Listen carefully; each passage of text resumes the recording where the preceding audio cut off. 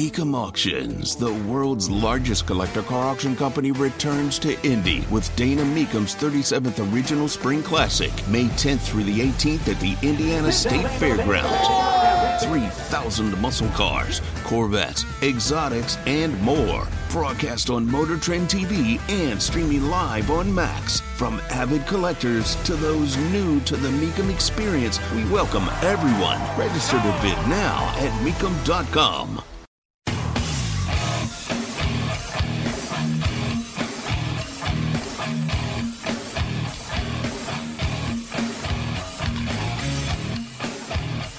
What in the hell do you think you're doing? Hey, John Boy. I'm telling you straight, it's my way or the highway. So anybody who wants to walk, do it now.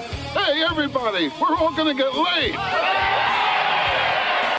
And again, it's picked up. It's Darius Leonard, a pick six for the Maniac. Touchdown, I-N-D-Y. Yes, sir. Oh, the Dickens! Double time! Miles Turner. Yeah! John, I have never been better to be on the air with you here in Indianapolis, a place where so many of my dreams have come true. The Ride with JMV on 93.5 and 107.5. The Fan. Hey, welcome in on a Thursday. It's the Larceny Bourbon Locks and Luna Azul Tequila Shots. Week number 9 as we get you set and get you started on a little NFL action coming up later on tonight. I don't know about the game.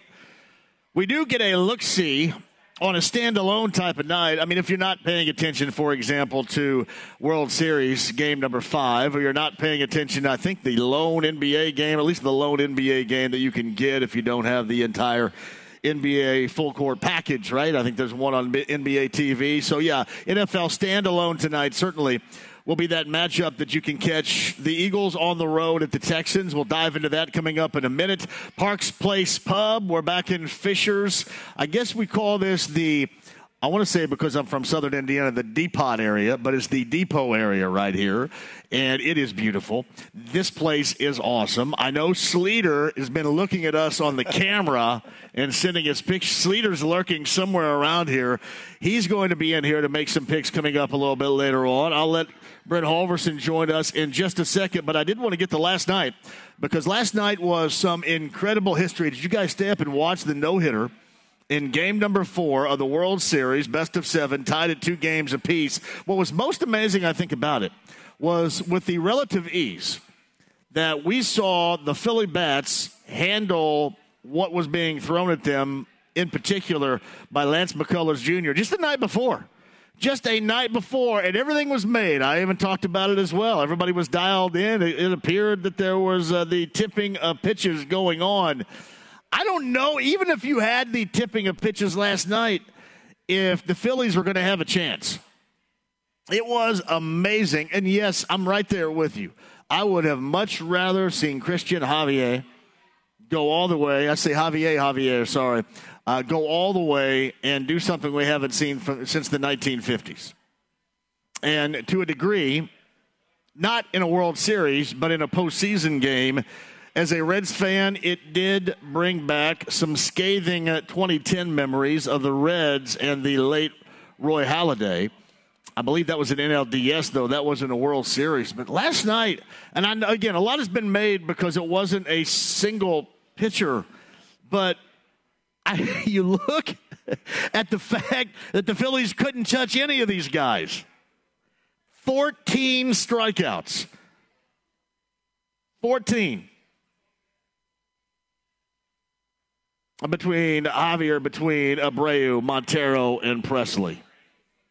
14. These guys could not be touched. I know that I'm probably going to be in the minority here. But I think when you put all those guys out there, especially against an offensive lineup at home that was as hot as anybody has been the entirety of the postseason, I thought that was pretty amazing last night. And I know, again, that's out of market, and not a lot of people around here care about it, I guess. I do understand it. And we're in the middle of, Colts stuff going on, a little crap fest happening, firing of a coordinator, a trading of a fan favorite. which we'll all get to in a second. I just thought last night was more amazing than what many people lead it to believe. Sending somebody in there for an inning, no hits. I mean, it was amazing. And listen, once they got to Presley, you know this, Presley with his off-speed stuff, that looks unhittable. I mean, unhittable at times. But as much as the Phillies thought they knew the night before what was coming their direction, you watched these guys guess last night, had no idea. I thought it was an amazing baseball game to watch. Nationally, I guess, in both Philadelphia, certainly in Houston, and in Major League Baseball markets, I'm sure that is a point of emphasis today. But it just kind of seems like it's not been that big of a deal. And I know in large part is because it was multi-pitchers. I thought last night was pretty amazing, even with multi-pitchers. Would love to see it with one. But I thought multi-pitchers, especially this Phillies team that had been so locked in with the bat and with the offense just a night prior, the flipping of fortune was rather amazing to me last night. I thought, and it was enjoyable. It was enjoyable as hell to watch. I don't really have a rooting interest.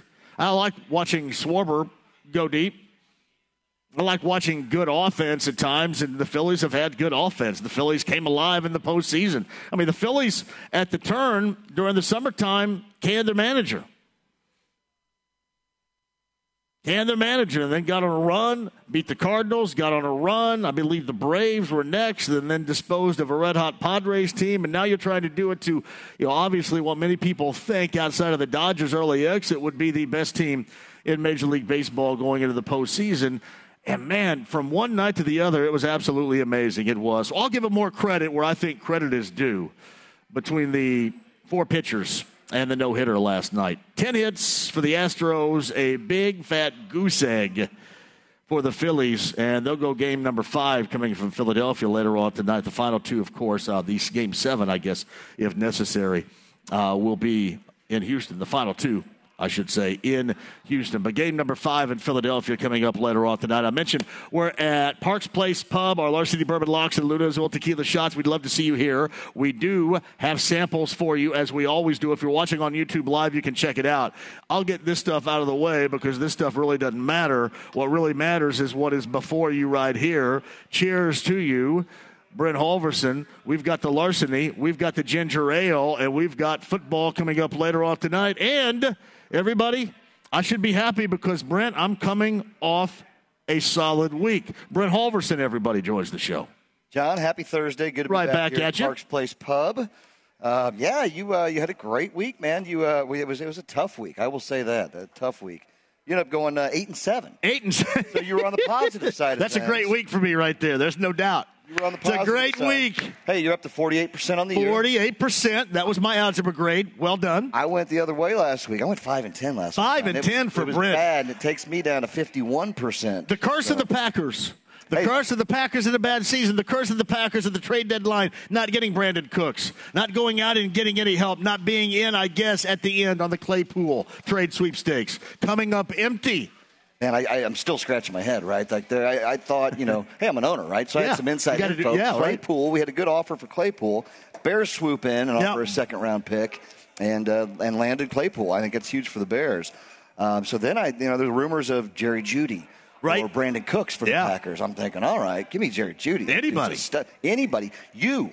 Me. JMV. I could help right here. You would be better than what we have going on right now. So, hey, but the Packers covered that 11.5 last week. They got beat by 10 in the ugly game. But, hey, I was happy to see that wasn't as bad as what I thought it was going to be. So, it's rough. I mean, we're pretty much the Packers season's going to be tough. And then we go to Detroit this weekend. Yep. That's not going to be easy. Yeah. Detroit's got our number. It doesn't look like it, even as much as Aaron Rodgers talks about it, doesn't look like it's going to come back anytime soon. It's kind of like talking about the Colts. Everybody views them as still in it, but are they really still in it right now? Here's the other thing that comes to mind. And this is for everybody out there listening, and I know that it's another game week, and there have been changes, significant storylines with just a highly disappointing team in the Colts. But everybody out there is surprised as me, or does that just come with the territory of having a hugely disappointing team? Are you as surprised as me that we're on Thursday going into a game week with the Chris Ballard, the rivalries back on New England Patriots, and not even a ripple. Not even a ripple. And here's what I want to know from you at 239-1070. Here's what I want to know from you at JMV at 1075thefan.com. Here's what I want to know inside the lounge via YouTube Live. Is that because this game has been overshadowed by the OC firing, by the trading of Nyheim Hines, or is that because, as I mentioned yesterday, it's going to be easy to do and it's going to become easier? And that's what you have to guard against as an owner, as a team. Everybody thinks it's this other crap. But you have to guard against apathy, especially around here. Is that your apathetic viewpoint of this team right now? Some would say, well, maybe it's a combination because it's not like New England doesn't, no more Tom Brady. But New England was in here a year ago. That was, I think, was that a Saturday night when they were in here a year ago too? I think it was a night game. And the place was rocking, and the Colts won. I remember a great deal of lead up a year ago. But really nothing right now. Is it because of the disappointment? Is it because that you've checked out, or it's because you had other stories going on this week? You had all this off-the-field stuff. And I always tell you, when a team is not good, you're always drawn more than anything else to the off-the-field stuff. It magnifies the off-the-field stuff. Why? Because you can't go lean on the wins. You can't be happy about anything. And granted, the off-the-field stuff comes with the territory of a losing team, of a disappointing team. But you have to admit, there hadn't been a great deal of conversation. Hey, here comes New England. What about this Mac Jones, Bailey Zappi quarterback situation? Belichick, and it's in Foxborough. They haven't won in Foxborough since 2006, and none of that seems to matter. So, Colts fans, where's your head at right now? Where is it? Is it distracting because of the moves this week? And because you heard Frank Reich say yesterday, as we talked about, the reasons why they made the change. And they always have to add, can you not just say, hey, this guy wasn't doing it for us, and you know what? I need to take over the coordinator thing here so I look like I swoop in and save the day? That doesn't sound like Frank Reich, but that's what it looks like. We're going to get rid of this guy that I love. He's great. He's a great coach. That's what you normally do as a coach, right? When you have a coach on your staff, you normally get rid of them if they're great. He's a great coach, but see ya. Is it more about that? Is it more about Nyheim Hines? Nyheim Hines talking to the media in Buffalo yesterday. My man Brett over at Fox 59 actually had the video and the dialogue after I got off the air yesterday about, being happy and being in this spot. Now it's going to be, like around here, there was mostly, it's the Colts' fault. They couldn't find a spot for him. They couldn't find a situation where he was going to produce consistently. Thus, it was viewed as an underachievement. He also had a big contract, and that was viewed that way as well. And thinking, oh, man, you talk about dudes getting overpaid. And then there was a smaller percentage that felt, yeah, maybe it's on him. Maybe he's not as good as what clowns like JMV is talking about. Oh, JMV says 21 this and 21 that. 21 get the ball. Move him here and move him there. Move him all over the place. 21. If Frank Reich and the great coach that just got fired, if they can't figure it out, then it must be on the player. Now you're going to find out. Now you're going to find out how, especially within a team in Buffalo that has a number of weapons. A number of weapons. They go a variety of ways. And now you add him. Now is going to be the tail of the tape. I, personally speaking, hope that he thrives. I do, because I like him a great deal. I hope that he thrives. You have an elite-level quarterback. You have an elite level by NFL standards this year offense. You have Super Bowl aspirations, and it's just been a huge swing and a miss around here ever since he got here. And really for this regime, 5 and 6 years, a huge swing and a miss. And I will say this, I will lean more on you being apathetic about this matchup on Sunday in New England more than I will being distracted by these moves early in the week. more than because besides Bill Belichick, you don't have that, the Brady effect. We went through that a year ago without it. And you seem to be cool with it. At least here in the matchup. I'm going to lean more apathetic. So you guys at 239-1070, you can make that call, and I'll take those calls coming up here shortly inside the lounge via YouTube Live. We got you rocking in there as well. I'll go ahead and jump in with you guys coming up in a minute. The stream, the app, HD Radio, 93.5 and 107.5, The Fan, bringing Brent Halverson back in for our week number 9 of Larceny Bourbon Locks and Luna Azul Tequila Shots. We're thinking some sleepers as well with our Luna Azul Tequila Shots. Anybody standing out? Is there maybe a backup? Because you got the situation with Jonathan Taylor, didn't practice again today. Nyheim Hines shipped off to Buffalo. Seems like maybe my focus may be going, at least in terms of that, maybe a backup running back situation for the Colts today. Sure, I mean, Deion, right? I mean, he stepped in good 2 weeks ago, and he's looking like the platform to do it again. So there's a lot out there. Plus, we're dealing with 6 buys, right? Yeah, so right. You got a lot of people just shuffling right now. Fantasy buys are really stepping in. So, there's a few out there. We'll go over them, talk about them. There's a couple guys out there I think are really going to step up. There's also these guys that have made these moves, like a Nyheim Hines.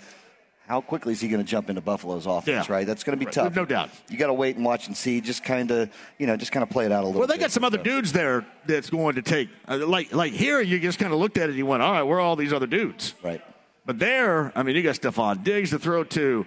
You got Singletary coming out of the backfield as well. You got some other dudes there. Got a lot of dudes there. And Josh Allen. Josh Allen will do the RPOs and oftentimes will just take it himself, which will also eat up some opportunities. That's why they're sitting at 6-1, John. Yeah. It is. All right, what else are you looking at as far as the Week 9? You mentioned it is a major bye week for a lot of teams. 6 in all? 6 teams. We got Cleveland, Dallas, Denver, the Giants, Pittsburgh, and San Francisco all on bye this week. What are we looking at then as far as matchups that intrigue you before we get started at 4? I'll be honest with you. This is the unsexiest week that I've looked at. I mean, when you look at overall big team matchups, there's some big points out there, some big spreads. I think when it comes down to it, the only games that really kind of stand out, I mean, and I'm talking losing teams in this one, the Rams and the Bucs, right? Like that should be a great game. Tennessee, Kansas City, Sunday night. Looks to be a good game. You got 2 5-2 teams. You got one that's favored by 12.5, being the Kansas City Chiefs and Patrick Mahomes. Other than that, there's just not a lot of meat there. Interesting tonight, right? We got the Battle of Pennsylvania and Texas times 2. You got Philadelphia Eagles at Houston. And then you got Houston at Philly. You do? In the Major League Baseball. But one is much more majorly lopsided, it would seem, even after last night, than the other. Because you look at that Texans-Eagles matchup, and that doesn't look like that will be much fun. But the Thursday nights, for the most part, they've been different. They have been different offensively. That is why when you see a 13.5-point spread with the Eagles going into Houston as the favorites, I'm tempted to say this is going to be an easy roll, but Thursday nights oftentimes have been different. And you see that's the NFL, right? You see those things happen. That's why these point spreads are out there. You got a 7-0 undefeated, the only undefeated team in the NFL playing a 1-5 squad, right? So they're just not very entertaining there. But again, that's when you see some magic happen for those home dogs on the big screen. So again, that's why they play them, John. We'll kind of go through it, talk through it a little bit, but 13.5 is a big number. The Luna Azul Tequila Shots we were talking about in fantasy football, do you take any of these guys? We mentioned Nyheim Hines going to Buffalo. Chase Claypool going to the Bears.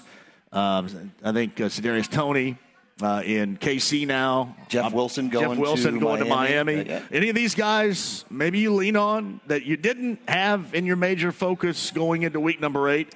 But maybe you recalibrate that by virtue of them being traded to a different team. I think you got to look at like the team schematics, right? Like how they run their offense. Jeff Wilson being a good one. Yeah. I think he'll be a plug and play. I mean, he was backing up out in San Francisco. Same offense down to Miami. So that should be an easier move for him as opposed to Nyheim going to Buffalo that, again, they've been looking for a pass-catching back. So he's going to have a little bit of play there, but as you mentioned, they got a lot of tools on that team to see. I think that'll be an ease-in kind of thing with him. But there's Claypool coming into Chicago.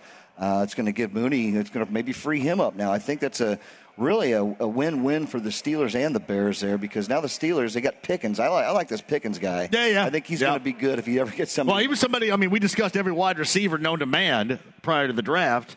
And he was one that came with a little bit of baggage, if you remember, going into the draft a year ago. So, yes, he looks like a player, but I am not at all unhappy with what Chris Ballard did with this, because Alec Pierce, if there was somebody able to consistently get the ball close to him, I believe now he'd go out and catch it. I'm glad that he is the guy. He's just not able to really sprout too much more because this offense is out there scoring 16 points. Oh, yeah.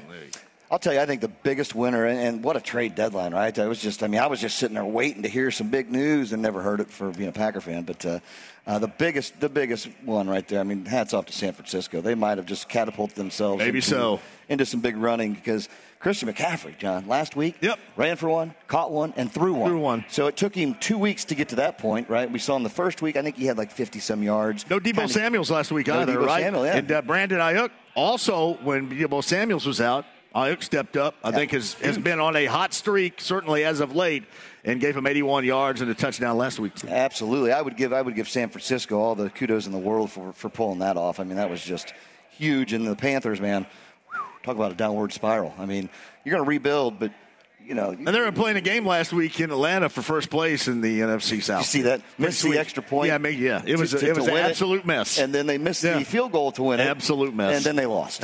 It was incredible. There's no doubt about that. But, yeah, to me, somebody asked me earlier this week if I could pick one coach to run a team from an offensive standpoint. And maybe it wasn't entirely offensive standpoint, because I think somebody had mentioned Mike Tomlin. But Kyle Shanahan offensively would be it. Yeah. Because I think he's different, and especially when he has some weapons. When he has some weapons to utilize, and look what he's done with Deebo Samuels. Look at the type of profile that has risen out there for him. And, look what he's done with Jimmy Garoppolo. You think Trey Lance is going to be the guy. He's injured. Garoppolo is in there. I think overall I'd probably look at Kyle Shanahan more so than I would look at anybody else. I think Sean McVay, anybody. I was going to say Sean McVay was on my mind, but, they're not doing anything right now. They're struggling. But you're absolutely right. I mean, what they've done out in San Francisco with I'm going to call it subpar Jimmy Garoppolo. He's good. Yeah. He's not your Josh Allen. He doesn't have that all-star power.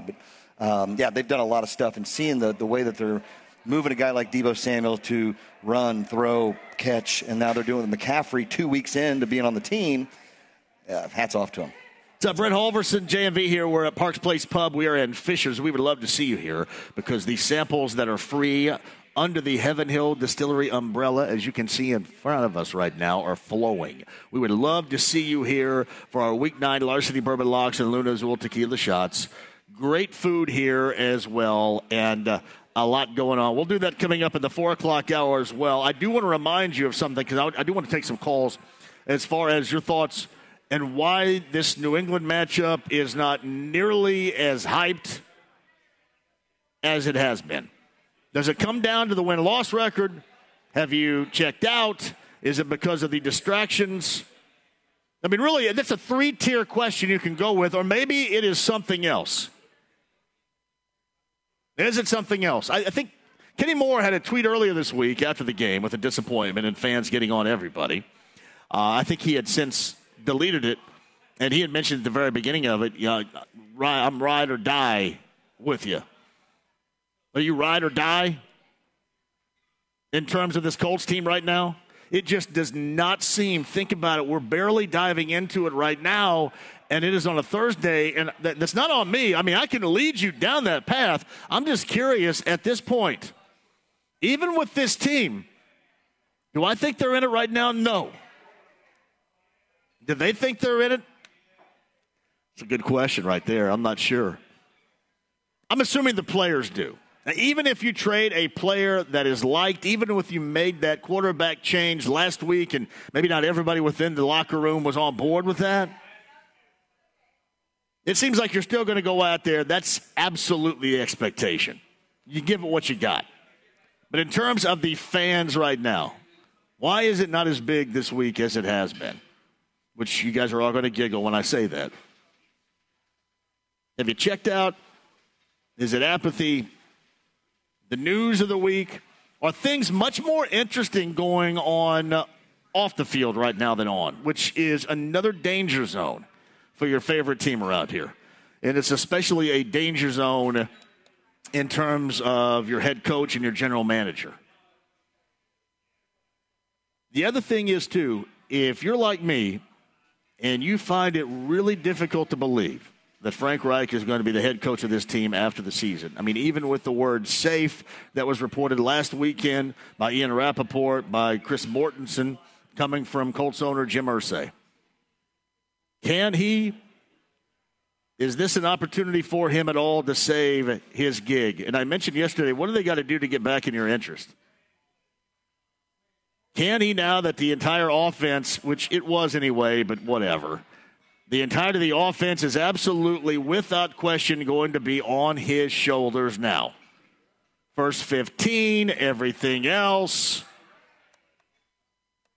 Can he save his gig with a run here? Can he save his gig if you just see an offense finally do something? Can it be saved? All right, a lot of questions for you right there. 239-1070. Email address, jmv at 1075thefan.com. Inside the lounge via YouTube Live, I see everybody lurking. I will jump in there with you coming up in just a couple of minutes. We got the stream, we got the app, we got HD Radio, we've got Parks Place Pub. Great place in Fishers. Love to see you. The Larceny Bourbon Locks, the Luna Azul Tequila Shots, the free samples flowing. Brent Halverson, JMV on a Thursday, week number 9. Back with your calls on the other side. 93.5, 107.5 The Fan. Whether it's audiobooks or all-time greatest hits, long live listening to your favorites. Learn more about Kisqali Ribociclib 200 milligrams at KISQALI.com and talk to your doctor to see if Kisqali is right for you. The Ride with JMV. It's Jim Perry, now talk to him, damn it. 93.5 and 107.5 The Fan. There's a Collinsworth and SPT sighting over there. SPT, I saw in his costume handle, apparently. He's very impatient. Do you guys know that? Did everybody make up one of those Halloween costume things? Is that a meme or a GIF or a GIF or a mom? I don't know. What was it? Did everybody do one of those? SPT, patience not included apparently in that costume that I saw a little bit earlier this week. Where's Smiley, by the way? I thought Smiley was going to come, but I don't think Smiley gets out of Westfield right here. We're in Fishers. We're at Parks Place Pub. Brent Halverson, me, JMV, Cam's the on-site engineer. Kyle's back at the studio. Yeah, of course, it's Larceny Bourbon Locks and Luna Azul Tequila Shots. Coming up for you, it is week number 9. I mentioned this before the break. Oh, you're so awesome. Thank you. The reason why there hadn't been much of a lead-up, I mean, it has been a slow lead-up to this Patriots game. Not like it certainly has been or used to be. Is that because the news of the week off of the field? Is that because, you know what, you've said, screw it, I'm not really paying attention, you're not really invested in it right now? Which one is it? It's out of curiosity. Got that and your thoughts, especially with the off-the-field stuff regarding Hines. Pacer Steve's at 239-1070 right now. Steve, welcome to the show. Hello. I tell you what, you talk about enthusiasm for Colt-related stuff coming up. I've got enthusiasm to watch Buffalo now, and it's because I'm glad this kid, Naeem, is going to get a chance maybe to show his stuff. You know, all the Colts did all summer long was promise how he was going to get a heavier workload and be showcased. And they gave him that contract, which I think at the time made him the 10th highest paid running back in the entire league. And good for Naeem. He's gone to a contender. And, you know, I'm not abandoning the Colts or anything, but I'm excited, more excited than I was to watch Buffalo now. And Pro Football Talk today came out with a little mini interview, and Josh Allen and Stephon Diggs had their first practice with Nyheim Hines, and the quotes were, "My God, this kid is fast." And then Josh Allen went on to say that he's already learning much of the playbook, and Josh Allen specifically said he was going to be a fun new tool. And I thought, I just read more enthusiasm and positivity from Josh Allen, a Buffalo Bill, than I heard from anybody in this organization about Nyheim Hines. It's too bad that a kid's got to leave town before people can brag about him and speak about him in an excited fashion and come out and proactively say they're excited to use him, and they're glad to have him. Well, I'm going to tell you this, Steve. The Colts always talked a good game about how they're going to utilize Nyheim Hines. We heard it back in May and what Frank Reich had to say. They either, A, never found a way to do it, or B, I mean, some people suggest that maybe Nyheim, with that contract and his ability, was overrated. That's why I said, Steve, we're going to see. Because in that mix, there's going to be a lot, because you got Singletary, you got Diggs, as you mentioned, you got other dudes, you got Josh Allen, on the RPO keepers running the football. There's going to be a lot of action going away from him, but we're going to see what he can do with an elite-level offense and elite-level quarterback. And I would agree with you on this. I'm excited about seeing it because I like the dude, and I hope that he does and is able to flourish up there. Yeah, and I hope Miles Turner plays really well in the near term here, because we have to make him very attractive to the Lakers and get him to the opposite side of the country so Isaiah Jackson can develop. He deserves a starting 5 shot, and we just need to trade Turner away. I don't care if we get some popcorn and a ball boy for him. Hey, Steve, were you proud of what 33 did for this team, its franchise, and its fans in the last 2 games? Were you aware of this? No, think about it. I mean, on Friday, big-time game. Then he goes on that podcast with Adrian Wojnarowski and then tries to sell himself to the highest bidder. Yeah. In this case, maybe the Lakers. And then not leaving any stone unturned. Played against Brooklyn on Monday and was awful, which keeps the Pacers in the running for the possibility of getting one of those 1 or 2 selections or the most ping pong balls to get there. He's really doing Pacer fans a service on both ends. Have you thanked him yet? No, I haven't thanked him, but talking about the Pacers, and then real quickly I'll leave. Ben Mathurin was criticized in the preseason where he came out and he says, I really don't think LeBron James is all that. I go to the games and I watch the ones away on TV. This kid, when the camera homes in on his face, he is like business, and you can see it in his eyes. He is like, I got this. And I tell you what, I don't think it's braggadocio. I think this kid is going to be it. He is as advertised, and he's going to be a wonderful player. There's no doubt, Pacer Steve, thank you for the call, that Benedict Mathurin wants to whip your ass if he's playing against you, and that is a high-level quality right there. And you can see it. Is he going to struggle? And I mentioned this. The thing I like most about him, we have seen games, in-game situations, for a half of basketball where he has struggled, but he has yanked himself out of that funk. That's difficult to do if you're a crusty veteran. Even more difficult to do if you're playing in your first handful of games in the NBA. I love that. He is not scared to continue to go out there and play until the good stuff starts happening again. Now, as much as I support Miles, if things don't go well early for Miles, normally they don't go well for the entirety of the game. And some dudes are just built differently that way, and Mathurin looks like he is that. Because we've seen a couple of opportunities of his in a couple of first halves of games where there's been a struggle. And then he's yanked himself out of that, played well, maybe for a quarter. Maybe when you look back at the overall box score numbers for him, they weren't great, but you can see where he kind of got out of that funk and then gave his team an offensive boost. And his teammates respond to it. I love that portion. I do. That's a big deal. Some dudes believe they can whip your ass. And then some dudes can't.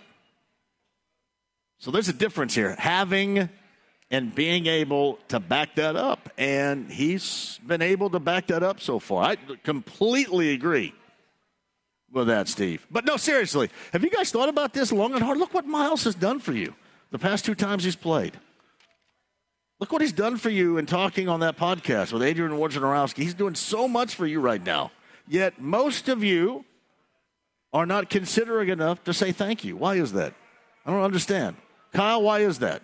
Thank you to 33. I mean, playing both ends, and playing both ends masterfully. Given the production end in Washington on Friday night And then on the low end in Brooklyn on Monday, can he do more to help this team in the future when clearly he's not going to be here? Kyle, you got an answer? No, I don't really have an answer, but it'll be interesting to see when he is gone how long it takes for fans to finally come around on him and say, you know what, he actually wasn't that bad. No, they won't, because they'll continue to hate him whenever he has a bad game someplace else. Oh, yeah. I am me. I shouldn't say me, myself, and I, De La Soul. My Twitter handle will forever be, as long as we still have Twitter, I don't know, is Twitter going to leave or something? Because if I have to start paying for something, they can kiss a little butt. I'm not paying for anything. So the moment I have to start paying to be a part of this toilet most of the time, I'm probably going to bail on it and go some. Is there someplace else I can go? Inside the lounge via YouTube Live, which sometimes can be a stand-up urinal on its own, not much a toilet.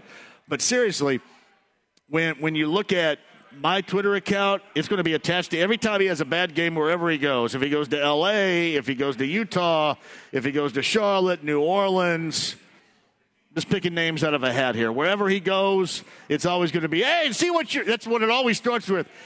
Did you see what your boy did tonight? Every single time, Kyle. It never starts differently. It never says, hey, Miles did this. See what your boy did tonight. Every single time. That is never, Kyle, from me, going to go away. Thus, I just kind of have embraced it. I really feel good about it. So what happens if he goes somewhere and he wins a championship? Are you going to be Are you going to be the biggest fan of? Say he goes to the Lakers. I'm going to be unbearable. Fan? I'm going to be unbearable on people. Yeah, I am. I'm going to be unbearable. Just be prepared for that. I don't know how many people out there believe that's going to happen. I think that's why they're so comfortable in, hey, did you see what your boy did tonight? Kind of stuff. Because it's going to happen wherever he goes. But if there's winning, and see, all I did on Friday night when he put up 27 is I think I had a Charles Ingalls Little House on the Prairie kind of laughing meme or GIF or whatever, and I put that up there, and that's about it. But, man, with that dude, and I didn't hear from anybody on Friday night, not one person. I didn't see Kevin Bowen tweeting about him or nothing. Did you notice that? Oh, no, we're not going to tweet about it on Friday night. I didn't see anything from anybody on Friday. It all came on Monday. And believe me, I see it because most of you rear ends send it to me. Thank you very much. But it makes it more fun for me, it does. Nothing on Friday night. Nothing. What happened to that on Friday? Where were you on Friday? Everybody out on a date? Where were you guys on Friday night? Nothing on Friday. And I love Kevin Bowen, but I didn't see anything pitiful written there on Friday night. Monday night, though, man. Monday it came. But, yeah, you got to thank 33 for those two games he put together for you. I mean, really, he's burning the candle at both ends, and you should be very happy about that. That's the only take. The only place you're going to hear that take is right here, is because I completely yanked it out of my rear end. So that's the only place you're going to hear it is right here. And here, Park Place Pub, we're in Fishers. We've got a Larceny Bourbon Locks and Luna Azul Tequila Shots, week number 9 coming up, top of the hour. Sleater is lurking. Sleater's, I think, behind the camera somewhere. What was that Sharon Stone film where Billy Baldwin had her on camera in the apartment in the 1990s? Remember when Sharon Stone was really popular about being naked? Sliver. Is that what Sleater's doing back there? Is he slivering us right now? I said, listen, I don't care what Bill Baldwin's doing. I just want to see some more nudity from Sharon Stone here. I really didn't care about anything else, all right? I didn't care. Oh, you got a camera in everybody's apartment.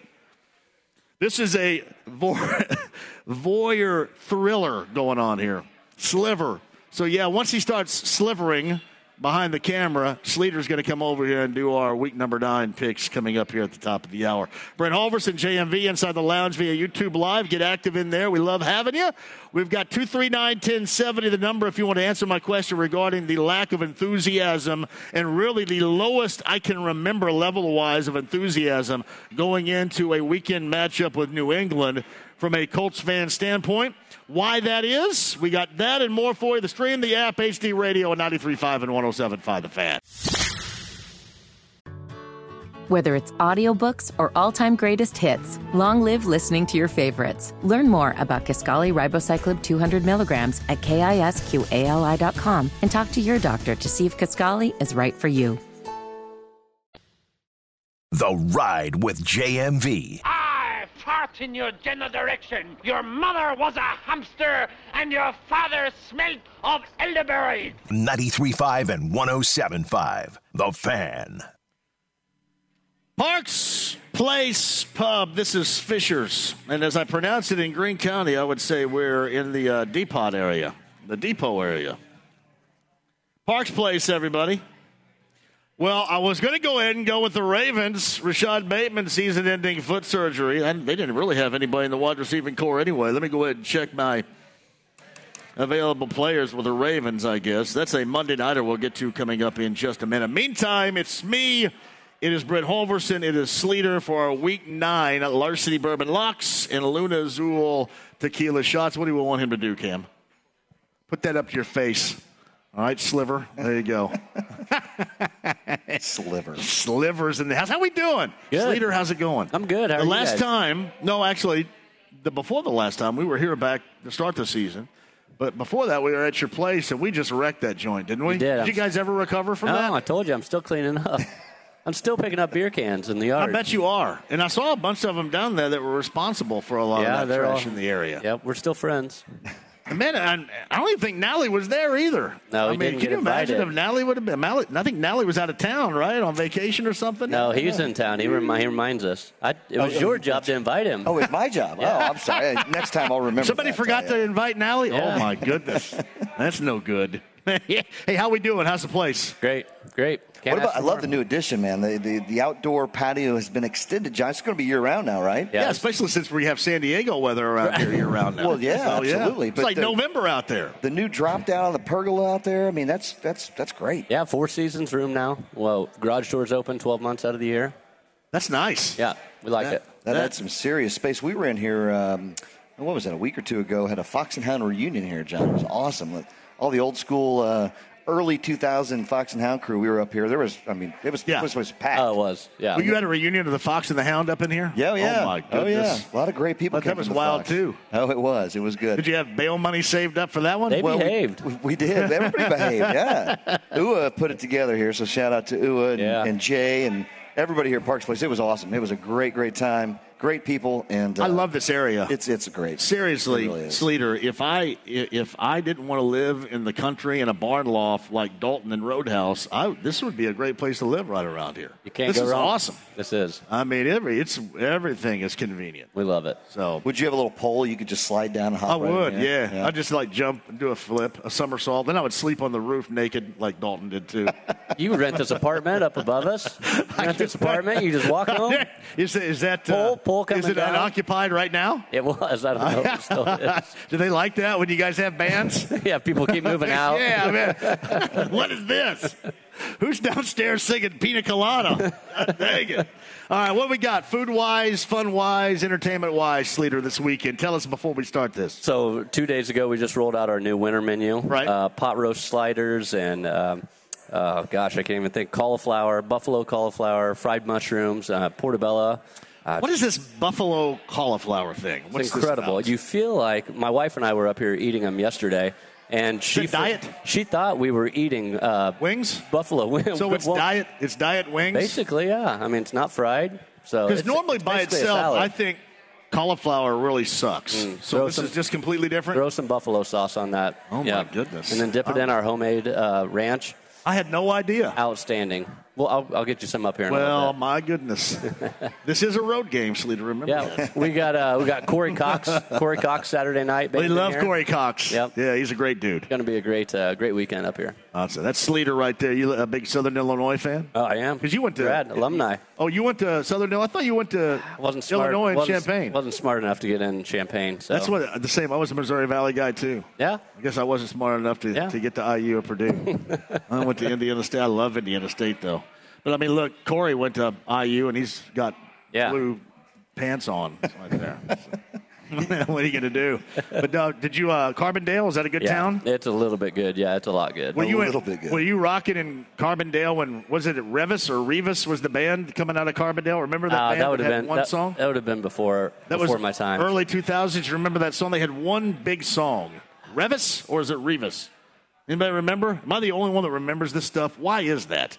You are good Getting at it. Caught in the Rain is the song. All right. By Revis. I believe you. Believe me? They liked a big alternative rock moment, and then poof, they were gone, Sleater, just like that. Well, I was the mascot while I was there, so yeah, you know what the mascot was, right? Well, Saluki. Saluki does. Yeah, I was the mascot. Yeah. So were you there when Jermaine Dearman was playing hoop? I was, yeah. Kent Williams, Jermaine Dearman, that was a Roland good squad Roberts. right Roland there. Roberts got in trouble at Virginia Tech, and he transferred for his last year at Southern Illinois Sweet 16 run. Well, last chance you got going there at Carbondale for everybody. That's good. There's nothing wrong with that. So no, that's cool though. Anything. Shout out to Missouri Valley Conference anytime. Yep. Really. All right, you guys all ready to go? Absolutely. All right, let's do it. This is week number 9. Cue the band. Kyle back in the studio. Our Larceny Bourbon Locks and Luna Azul Tequila Shots. I must be some kind of fool inside the lounge via YouTube Live. Some kind of fool. Because I'm looking right now at 13.5. And Thursday night's a scary proposition. Because sometimes the Thursday night games stink. And that particular symptom could apply to the Eagles later on tonight. 13.5-point road favorites at craptacular Houston. But everybody's attention is going to be on the Astros tonight. Nobody's going to be paying attention. And the Eagles, while everybody's not watching them too, I'm assuming, they're going to roll into Houston and they're going to cover up that 13.5-point spread. Brent Halverson, what do you got?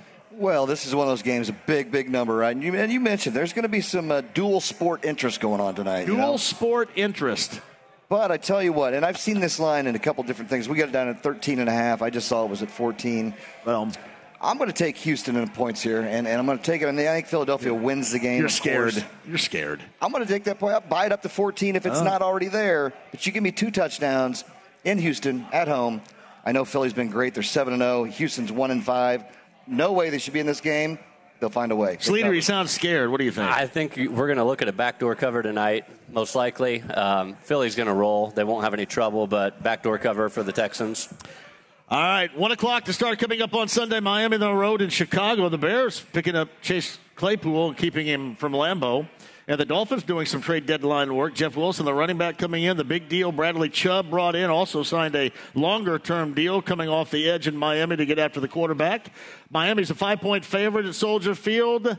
I'm going to go ahead and lay the 5, take the Fins on Sunday, Brent. Yeah, I like. This is tough, right? I mean, Chicago. Fields has looked great the last couple of weeks. He's actually finding a way. He's getting it done with his legs. He's now got a weapon to throw to in Chase Claypool. Got to think he's going to come in at some point. Mooney's still the number 1 guy, but Claypool's going to be a big addition. I'm really bummed the Packers didn't get him. This game, it just, I don't know. I mean, Miami's looked good. They added Jeff Wilson, like I said. Tua's looked good. The Bears at home. I'm going to take the Bears +5 here, John. I'm taking the Bears. Sleater, what say you? Bears are getting better, no doubt. The spread of 5 tells me Vegas doesn't want to go to 6 on this. I just think the Bears are going to keep it within a field goal. I'll go Bears. Larceny Bourbon Locks, Luna Azul Tequila Shots, Parks Place Pub, Fishers, week number 9. The absolute humiliation Cincinnati must have felt. It would be meaningful if most Cincinnati fans hadn't felt that way most of their fan base lives until last year with the Bengals. But after that Cleveland game on Monday night, you're going to see a bounce back, I should say, by the Bengals at home against Carolina. Carolina comes wobbling in, getting 7 points. 7-point the favorites of the Bengals. Lay the 7. Take the home-standing Cincinnati squad. Brent, coming up on Sunday. Yeah, Cincinnati looked absolutely horrible against the Browns last week. They did. John, and they missed Chase. They definitely missed Jamar Chase. That really set them back a little bit. They just could never get out of their own way. I think this is a big bounce back. You're playing a Carolina team that's pretty much all but mailed it in for the season. Carolina's 2-6. They don't have anything going on with them right now. I think Cincinnati in a blowout fashion in this game, and I'm going to go ahead and put my Larceny lock on Cincinnati. Lock it up. Cover the 7. They win by 17. Sleater, talk to us. Got to go against you here. Without Jamar Chase, that safety blanket, I mean, Joe Burrow feels really good when he's in the lineup. If he's not, they're a different team. That's a totally different ball team. And I just think Carolina's playing with nothing to lose. You saw it last week. You're going to see it again this week. It'll be a close one. Panthers +7. Panthers. All right. So here's my Larceny Bourbon lock, and I'm going to tip of the cap to Brent here because at some point Green Bay is going to get up off at least this level of Matt. They may not be what anybody thought they were going to be this year, but with this slide, with the way that they've played, they're going to get up off this on the road in Detroit coming up at 1 o'clock on Sunday. Lay the 3.5 points because the Packers are the favorites, and watch them get back into the offensive swing of things if for no other reason they're playing the Lions in Detroit. So take the Packers, Brent. John, I hope you're right, but not so fast, man. I can't do it. I cannot do it. We're horrible. We didn't get better during the trade deadline. Detroit always plays us tough. I mean, they really do. Could be a field goal game. It might be 3-0. I mean, we can't put any big points. It's a comeback. I'm going to take the Detroit Lions plus 3.5 here against the Packers. Detroit at home. Slater. 2 Packers fans are going against the Packers. Yeah. JMV is going with the Packers. I am. Here's the thing.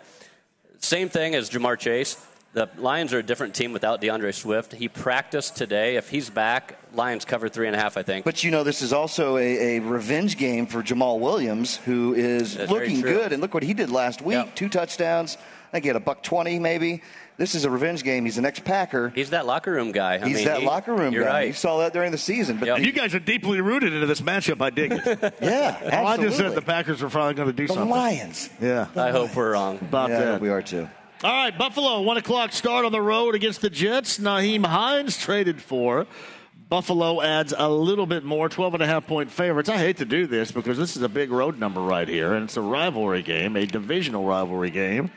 But because I think so much about Buffalo, I'm going to go ahead and lay the 12.5, and I'm going to take Josh Allen and his Bills offense on the road against the Jets. Brent? The 6-1 Buffalo Bills at the 5-3 New York Jets, right? Mm-hmm. Pretty wild you'd ever say those words together. I think this is just where they get outclassed, though. I really do. Josh Allen, man, you've been talking about Buffalo for the last couple of years. Mr. Kevin Wolf's in the house. Hi, Kevin. There he is right here. Hey, I got a bunch of stuff you can fix for me, okay? Buffalo, I think they're just going to overpower. Zach Wilson is horrible. I don't know why he's still a quarterback in the league. I just think they just get blown away here. Buffalo comes in, covers at 12.5 easy. What do you got, Slater? I think this is a low-scoring game, guys, and there's no way you can convince me to lay 12.5 in a low-scoring game. So I think this total goes way under 47, and I'd take the Jets with getting the points. Here's a little stat Cam threw out earlier, and it was out of any double-digit games, right? So anything over 10 spread-wise, the under is 9-2 to the under. So good call out there, Mr. Schluter. Way to go. All right, let's move on. Larceny Bourbon Locks, Luna Azul Tequila Shots, week number 9. Somewhere out there, Tommy S. is getting a bit of a JMV show sports arousal. 3.5-point favorites on the road in Washington are the Vikings. They have been a pleasant surprise on both sides of the football. Lay that 3.5, Brent. Take the Vikings. Shout out to Tommy S. Yeah, shout out to Tommy S. In Minnesota, I mean, unfortunately, being in our division, I'm not happy about it. They're sitting at 6-1. The Washington Commanders at 4-4, though. They're at home. It's a 3.5-point spread. I think Minnesota's just got too much power, and you got Jefferson back there and Cook, and they got a lot of weapons, and they just added T.J. Hawkinson from Detroit. They did. I really don't understand that move by Detroit, trading him in our division. But I think it's going to help Minnesota. Minnesota covers at 3.5. I'd always buy the hook, though, and lay the 3. What do you got? This isn't Carson Wentz's Commanders team anymore, guys. This team's better than they were with Carson, and I think Minnesota comes back to earth a little bit here. I'd take 3.5. Well, actually, they still really do suck, but they just played the Colts last week. That's part of the problem. Sorry about that, Colts fans. 1 o'clock to start. You got Las Vegas on the road in Jacksonville. Las Vegas, a big fat goose egg in New Orleans last week. Of course, Vegas is next up for the Colts on the road the week after this. Jacksonville has not been covering themselves in glory either recently, but it's in Jacksonville. I'm going to take that 1.5. I'm going to circle the Jaguars against the Raiders on Sunday at 1. Brent? Probably just the most unexpected, disappointing team to me of this year is the Las Vegas Raiders. Probably so. They didn't score a point last week. I mean, they just don't look good. Jacksonville, I mean, they're both, Raiders are 2-5. Jacksonville's 2-6. So you got just an ugly matchup here. I'm going to take the home dog. I want to take Jacksonville with you. I'll tell Jacksonville did great during the trade deadline, even though it's not going to help them this year. They got Calvin Ridley for next year. That's big for Mr. Trevor Lawrence. So that's going to be a huge addition for them. But for the game we're speaking about now, give me Jacksonville plus 1.5. Sleater.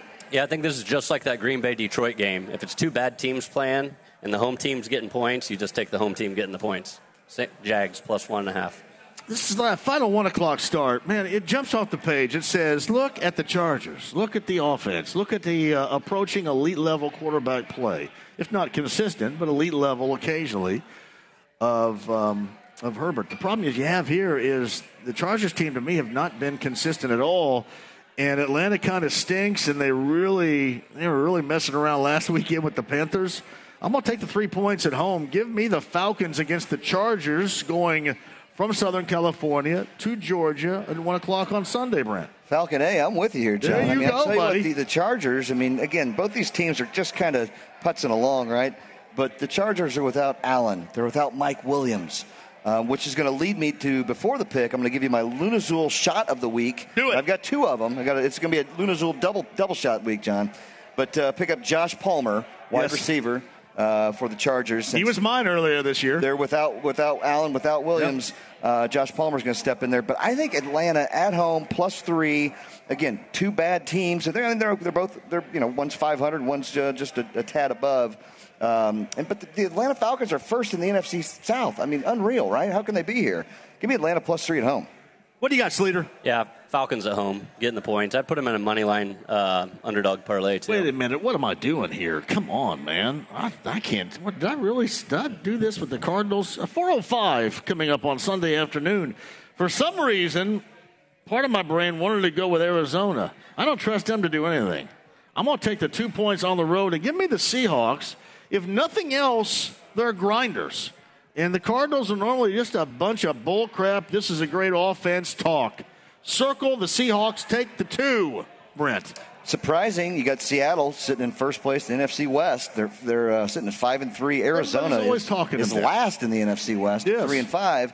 They were very disappointed to watch. They've got the weapons, but they just aren't putting it together here. DeAndre Hopkins has looked great the 2 games he's been back, so he's going to be a big key. Running back, I think they're still waiting. I haven't heard if Connor's playing or not, so Benjamin still might be their man. But Seattle has looked good. They're just getting it done. I'm going to join you here. There's a reason this thing is 2, right? Like you mentioned it earlier. Yeah. Vegas would throw a 3 spot or a 3.5 or 4 on it if they thought differently, but they don't. So I'm going to go ahead and take Seattle +2. For the record, I would always buy that point to get to 3 to be safe, but give me Seattle +2. Sleater, what do you think? Yeah, Vegas clearly wants us to take the Cardinals here. But the thing is, since they moved the extra point back, that 3 number isn't as important as it used to be. Two is almost equally as important today. So I'm gonna take Seattle here. I love what Kenneth Walker's doing in Seattle. That guy. And Geno Smith. He's done great. A quarterback. And I just saw some stats. Pete Carroll's great. Carroll, he chews way too much gum too fast for me. But Geno Smith has looked great. And their defense the last 3 or 4 weeks has been pretty good. Yeah. I think I heard a stat, I don't know what it was, but they lead the league and blah, blah, blah. So Seattle Seahawks, go Chickens. Hey, since Kevin Wolf's in the house, do you often wonder what Kevin Wolf might do in some of these picks? Do you ever ask yourself? I ask myself that daily when I get up. What would the Wolf do? Because you had the Wolf in Pulp Fiction. The Wolf in Pulp Fiction, Harvey Keitel, has nothing on the Wolf, Mr. Wolf, Kevin Wolf. Where is the Wolf? He's over there. Is he tucked away? He's over there in the new atrium area. area. He is. He's over there in the Four Seasons area. He's sipping some good juice over there. I like that, my friend. Shout out to Kevin Wolf. Hey, if you need anything done, he is the handy man to call right there. Kevin There's Wolf. no doubt about it. I've got a ton of work. It'll last in the rest of not just the year, but into 2023. All right, anyway, how about the Rams on the road at Tampa? I don't trust Tampa Bay to do anything. Give me 3 points on the road. Give me the Rams in Tampa Bay on Sunday, Brent. I'm over the Rams, over betting on them. They look horrible. They can't do anything. Super Bowl hangover, blah, blah, blah, blah, whatever. I think Tampa Bay is going to actually take this one pretty easy. And again, I have a hard time betting on Tampa because they have looked horrible. You got Brady going through the divorce. All this stuff's happening in his eyes. But they're going to find a way to win this. They're going to cover that 3. Give me Tampa Bay at home. Slater. 3 months ago, you circle this game on your calendar. Oh, and you say this is a preview of the NFC Championship game, and it's not anywhere close to the hype. I think you just got to take the Bucs at home in this one and think that the Rams traveling across the country, not going to cover. Larceny Bourbon Locks, Luna Azul Tequila Shots, week number 9 of the NFL. You can watch us right here via YouTube live here at Parks Place Pub. We're in Fishers. We'd love to see it because the samples are flowing, and you better get here because Litzy's here. That means the samples are probably going to run out before they may stop flowing because they'll run out. So get here right now with us. All right. This is how much respect I have for Mike Vrabel. You go and look at Tennessee going to Arrowhead on Sunday night, 12.5-point underdogs. With most, I probably would not take that number because the Chiefs are the Chiefs, and you look at that offense and the numbers that the Titans put up and the injuries they have. You look at all that, and Malik Willis at quarter, I don't know. But somehow, some way, no matter what the situation, Mike Vrabel always gets it done. I'm going to take Vrabel and the 12.5 and Tennessee on the road Sunday night at Arrowhead. What do you do with this, Holverson? Big fat number here, John. You got 2 5-2 teams, right? Tennessee silently, quietly snuck back in. They got that first place lead. They're 5-2. Yeah, playing the 5-2 Chiefs. We always know Mahomes is going to come out hot.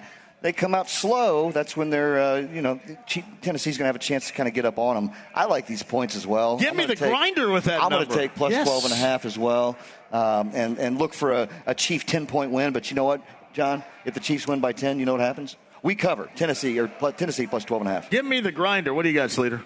Well, a couple things I've always said in my life. I never bet against Drew Brees in primetime, and I'd never bet against Patrick Mahomes in primetime. Also, add on to that, Andy Reid, coming off of a bye, never loses a game. But this is about covering the spread, not winning the game, right? That's why the points are there. And these Chiefs, as dominant as they've been, they don't cover big spreads. And give me Tennessee 12.5. That's logical thinking right there from Slater.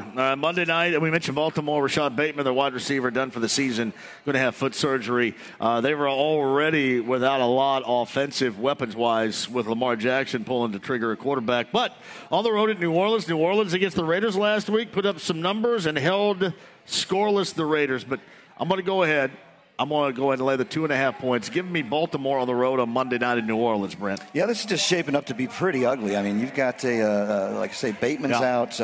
They're struggling for a wide receiver right now. There's going to be a lot of Lamar Jackson. Is it going to be Gus Edwards? Is it going to be Kenyon Drake? We don't know. I'm waiting to hear on that as well. I think there's a lot there. But on the flip side, you got New Orleans. Michael Thomas just went on IR. He's out for the next at least 4 weeks. So they're struggling a little bit, but they're tricky, and especially at home, getting 2.5 points. Again, look back to that whole Vegas thing. Why is it not at 3 at home? I'm going to take the New Orleans Saints, and I think the Saints actually win this game outright because I think they're going to find a way to contain Jackson, and then I think you're going to have to see a lot of, I think Tyson Hill, he's the one that makes some wild stuff happen at quarterback, tight end, wide receiver, running back. Let me see a lot of them. New Orleans win the game outright, but I'll take the 2.5. Sleater. Yeah, Monday night game at the Dome is going to be a tough environment to play in, but I think more so it's going to be Lamar Jackson without all of his weapons. If you don't have Mark Andrews and you don't have Gus Edwards and you don't have Bateman, I mean, where are they going to score points? And so I think you got to take the Saints getting points at home. All right, let's get to it. Colts, 1 o'clock, Foxborough, New England, coming up on Sunday. We still got that question floating around. Do you have a level of disinterest about this right now? The reason why there's not a great deal of hype for this lead-up, or is it because all the news of the week? We know the offensive coordinator, Marcus Brady, fired. We know Nyheim Hines shipped off yesterday at the trade deadline, actually Tuesday at the trade deadline, to Buffalo. We know that they have them going for it. We know that they lost to Washington at home last week. Sam Ehlinger pulling the trigger once again. His second game as a starter for the Colts. And much like last week, I'm sorry, I cannot take the Colts right now.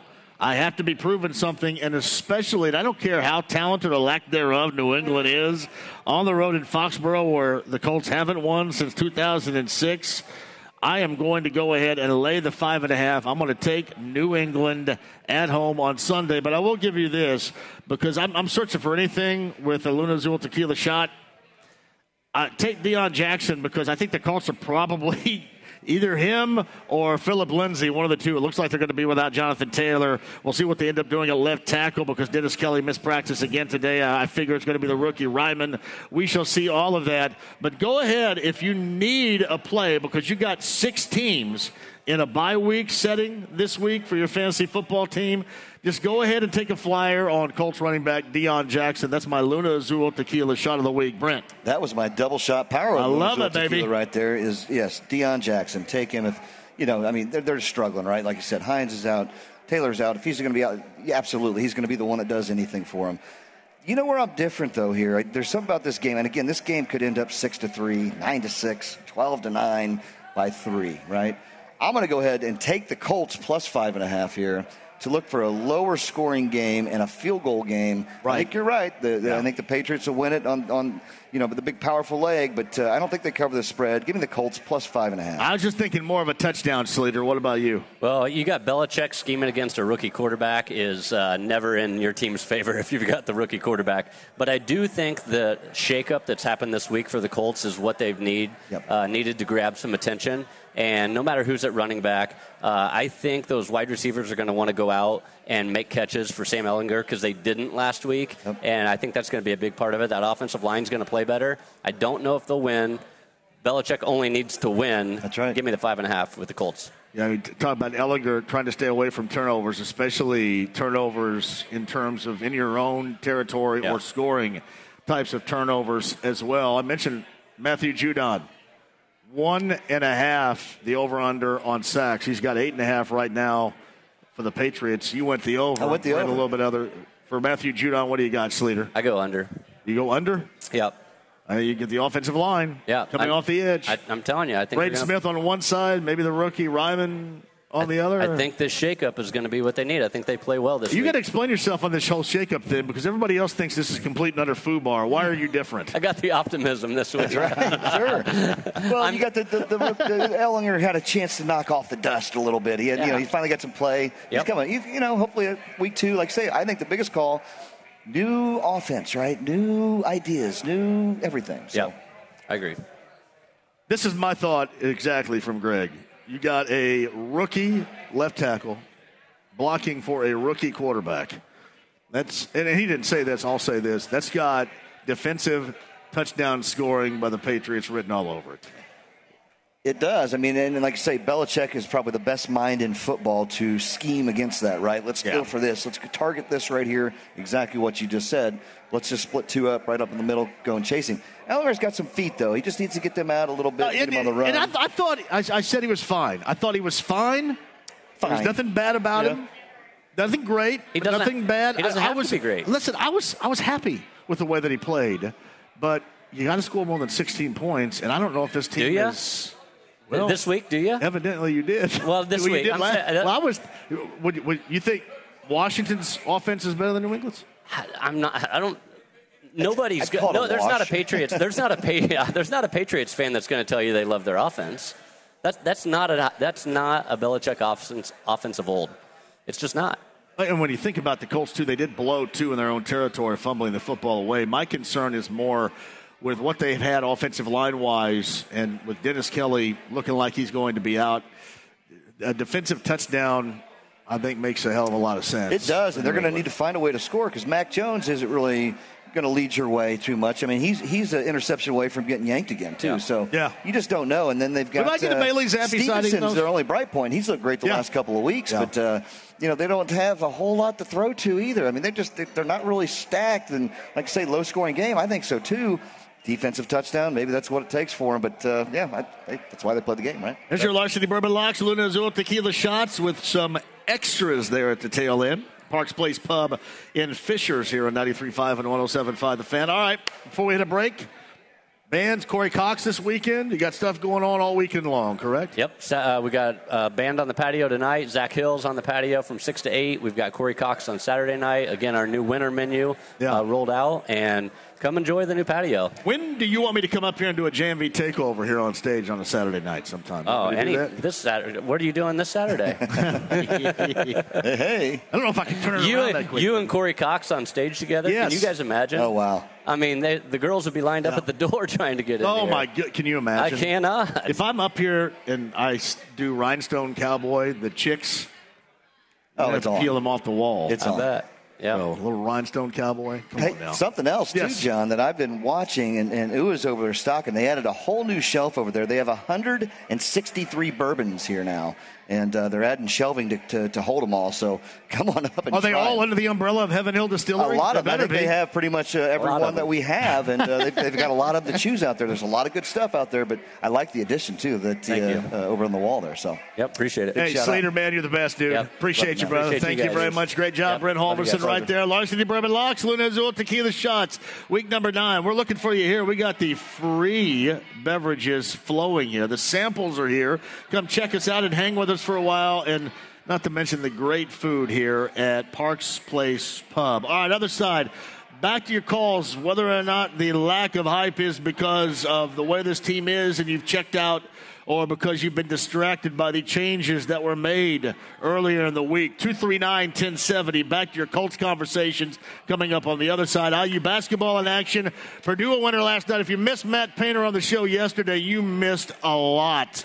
He was outstanding. Podcast, don't do that now because that'll piss me off. But you can do it later. 1075thefan.com. That's 1075thefan.com. And just a spectacular conversation, as usual, with Matt Painter, the head coach of the Boilermakers, on this show yesterday. Back with your calls. Mike Chappell, top of the hour, and a lot more. Inside the Lounge via YouTube Live, where some dork in there said that I'm not cool. I'm the coolest 53-year-old you guys are ever going to meet right here at Parks Place Pub in Fishers. Back with you next. 93.5, 107.5 The Fan. Whether it's audiobooks or all-time greatest hits, long live listening to your favorites. Learn more about Kisqali Ribociclib 200 milligrams at KISQALI.com and talk to your doctor to see if Kisqali is right for you.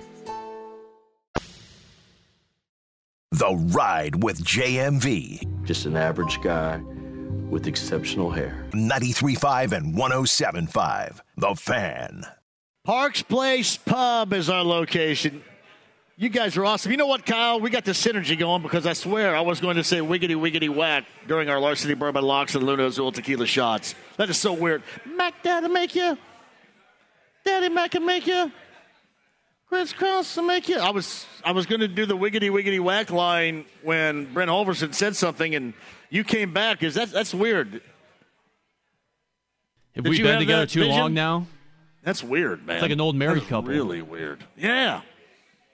Now, if you were to come back and warm it up, Chris, I'm about to. That would have been really weird right there. IU's in action tonight at Bloomington, their final exhibition game before they match up, I think, for real. Was that Monday night with Morehead State coming in? St. Francis at Assembly Hall in Bloomington tonight. And if for nothing else, it's interesting because Brayton Bailey played at Bedford North Lawrence High School, and that last name probably will ring a bell for you. He is the son, Brayton, who played for the BNL Stars. I don't know if they were hosing people during those high school games like they were back in the day at Bedford North Lawrence, but Brayton plays for St. Francis. So Brayton Bailey in the house tonight, playing against where his dad played so many fantastic seasons back collegiately in the 90s. Brayton Bailey, the son of Damon Bailey. St. Francis and IU coming up a little bit later on tonight. Also, you got World Series game number 5. It's a Verlander and Syndergaard is the matchup tonight. Astros and Phillies tied in that best of 7 at 2 games apiece. We got that for you coming up later on tonight right here, don't we? Kyle, 8:03, first pitch tonight, I believe. I think we got the game 5 coverage for you. Too. Yeah, last night a no-hitter thrown by the Astros, collective no-hitter with 4 different pitchers, and that was on a night after the Phillies went yard after yard after yard, and offensively they were all over Lance McCullers Jr. and the Astros pitching-wise. And last night it was just absolutely a dominant performance with, what was it? I thought still, even though it wasn't just one dude, it was an incredible pitching performance. You stack it up like that, absolutely incredible. Who do you like tonight, John? I think the Phillies get back on it tonight, and then unfortunately I think the Astros go 2 for 2 when they get back on. Is that right? Yeah. Because you got Verlander sitting at a 153 favorite right now. And it's Verlander, but he got postseason. Lit. He got lit. He did. Yeah. He did, and his record in the World Series, they flashed it up last night, it was ridiculous. Threw a bunch of homers. I think he's 0 for 6 or something like that. Yeah, there goes Mac. Oh, Mac. Mac right there. Mac, Sadie. But anyway, I think they go back up, feel good, try to get a game, one of those final 2, 6 and 7 in Houston, and I think Houston steps up and wins it. Takes it from there. Yeah, I think they lose tonight. Again, if Houston wins tonight, then it's toast. Oh, it is. Swan song time after that, but I do think that happens. Coming up later on tonight, again, that first pitch tonight is at 8:03, and you've got one NFL game tonight, Eagles on the road at the Texans. That's an Amazon Prime performance a little bit later on this evening. Top of the hour, Mike Chappell of CBS 4 and Fox 59. Is Jabroni still standing by at 239-1070? Is this your real name, Jabroni? Were you named that? Is that on your birth certificate? No, man. I call in as Tony, but you have a few of them. I used to be the other Tony Donahue until he left you, but I stopped using that because it wouldn't make sense. But no, one of my IU buddies called me Tony Jabroni, but I am not a Jabroni. I'm for real. But no, man, I wanted to I know you're not ripping Ehlinger, but I wanted to put it in context how you've talked about the 16 points for a few days this week. Yeah. Let's be honest. We didn't break 20 at all with Matt Ryan. So he's really he kind of almost maxed out with the offense he's been given is how I look at it. Like, he performed as well or better than what Matt Ryan did every game because we've never really broke 20 points anyway.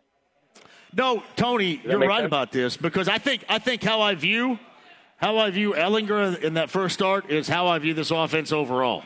And I think he's just a product of that. Disappointed that he only had 16 points. I'm like, well, I kind of expect that out of our offense anyway, to be honest. Yeah, and listen, he does. He gets caught up in the criticism of the downfall of this offense, especially that of the offensive line. And I also think that we are so far, Tony, separated from seeing any level of consistent good quarterback play. I think to some around here it's become unrecognizable. I think you just see a moment, a play or two, and you go, hey, that guy's great, when he's really not. You know what I mean? Because you just don't see it anymore, and you haven't seen it consistently in such a long time here. I agree with you. That's why that 12 is still hanging in my closet, and I won't get rid of it because it cost me too much. But I ain't gonna wear it yet either. I'm not over it. Well, that 18 should probably be hanging in there too. No, I don't have 18. I have 88. I got Marvin. I got you. Well, that certainly was the golden era. But I do think, and I do think it probably is the way I look at the offense overall led me to my fine. But that wasn't a backhanded compliment. It's just kind of what I felt about it. For the course, right? It is. That's just the way this team is, the way this team looks, and it may get worse for them coming up on Sunday, even with a New England team that's not, average New England type of talent-wise. So, yeah, we'll see you, man. Have a good night. Tony, thank you very much right there. Am I downplaying? You guys want to chime in on this? Am I been downplaying that first start of Ehlinger? Have I not given it enough credit? If Ehlinger wasn't a sixth-round draft pick, do you think you would be more excited? Or because he was such a late pick, pretty much a flyer, that the Colts took him because of his character and not his traits, that you're hesitant to name him, the next great QB? Well, I think it's that, and I think people would have viewed him a little bit differently altogether if he would have been a higher pick, right? Wouldn't you hold that to a little higher bar? Do we know what the bar was set? I thought the bar was just kind of set at, well, at least it's not Matt Ryan running for his life, fumbling the football, or throwing an interception, which, by the way, Ehlinger did fumble a football once. But, I mean, you kind of give him, don't you have the, is this fair to say? Don't you kind of give him a break because he was a sixth-rounder too?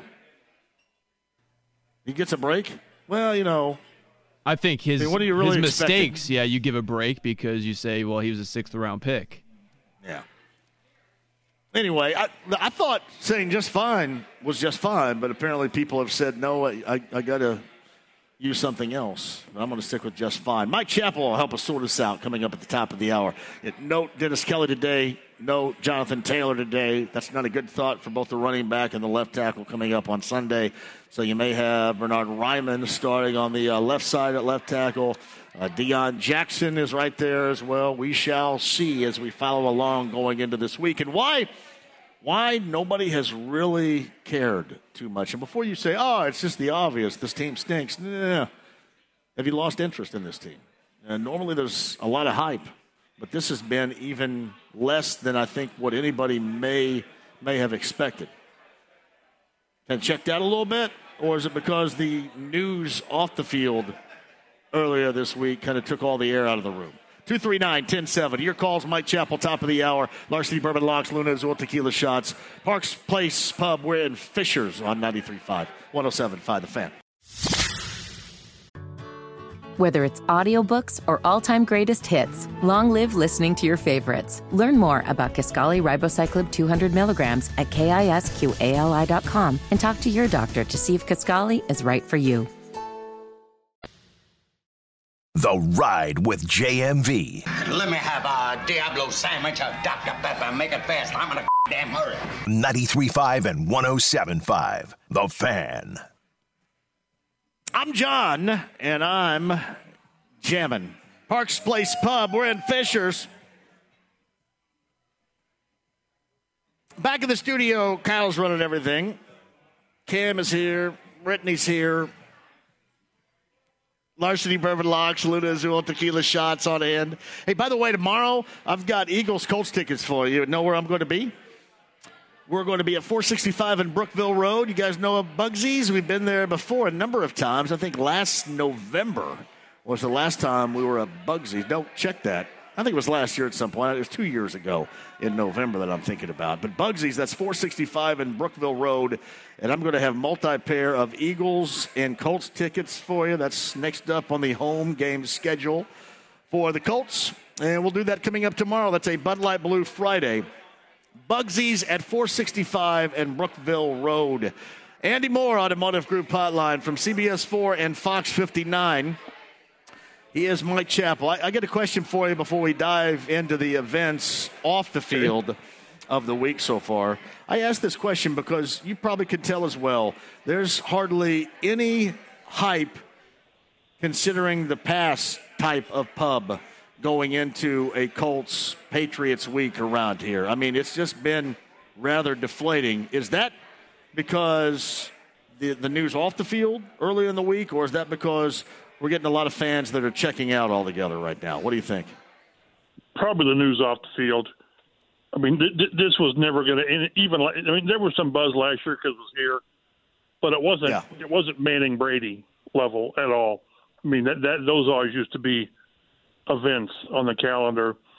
But when you have a season that's kind of going nowhere and maybe headed south, anything that happens off the field is going to greatly overshadow what the team's doing. And of course, what the news coming out like that, it's a reflection of the season not going well. So I don't know about apathy. About this week, there's less interest.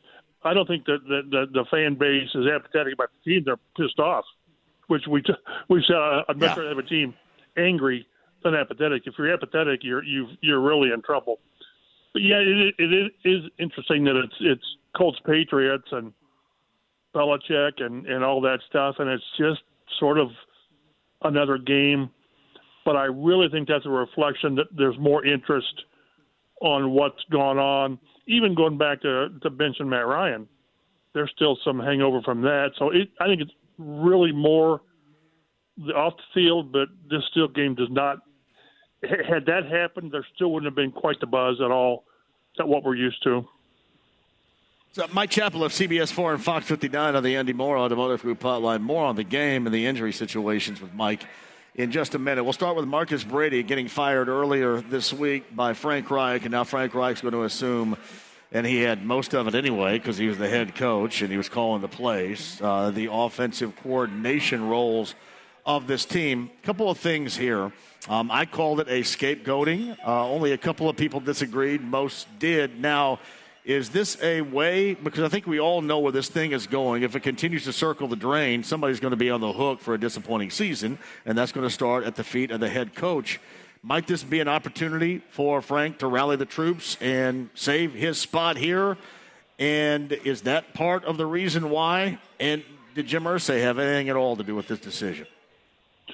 I think this was probably Frank. I do. The one earlier, I don't. Yeah. With Matt Ryan, I don't. But no, I think this was Frank. And Frank did a really good job of not being specific.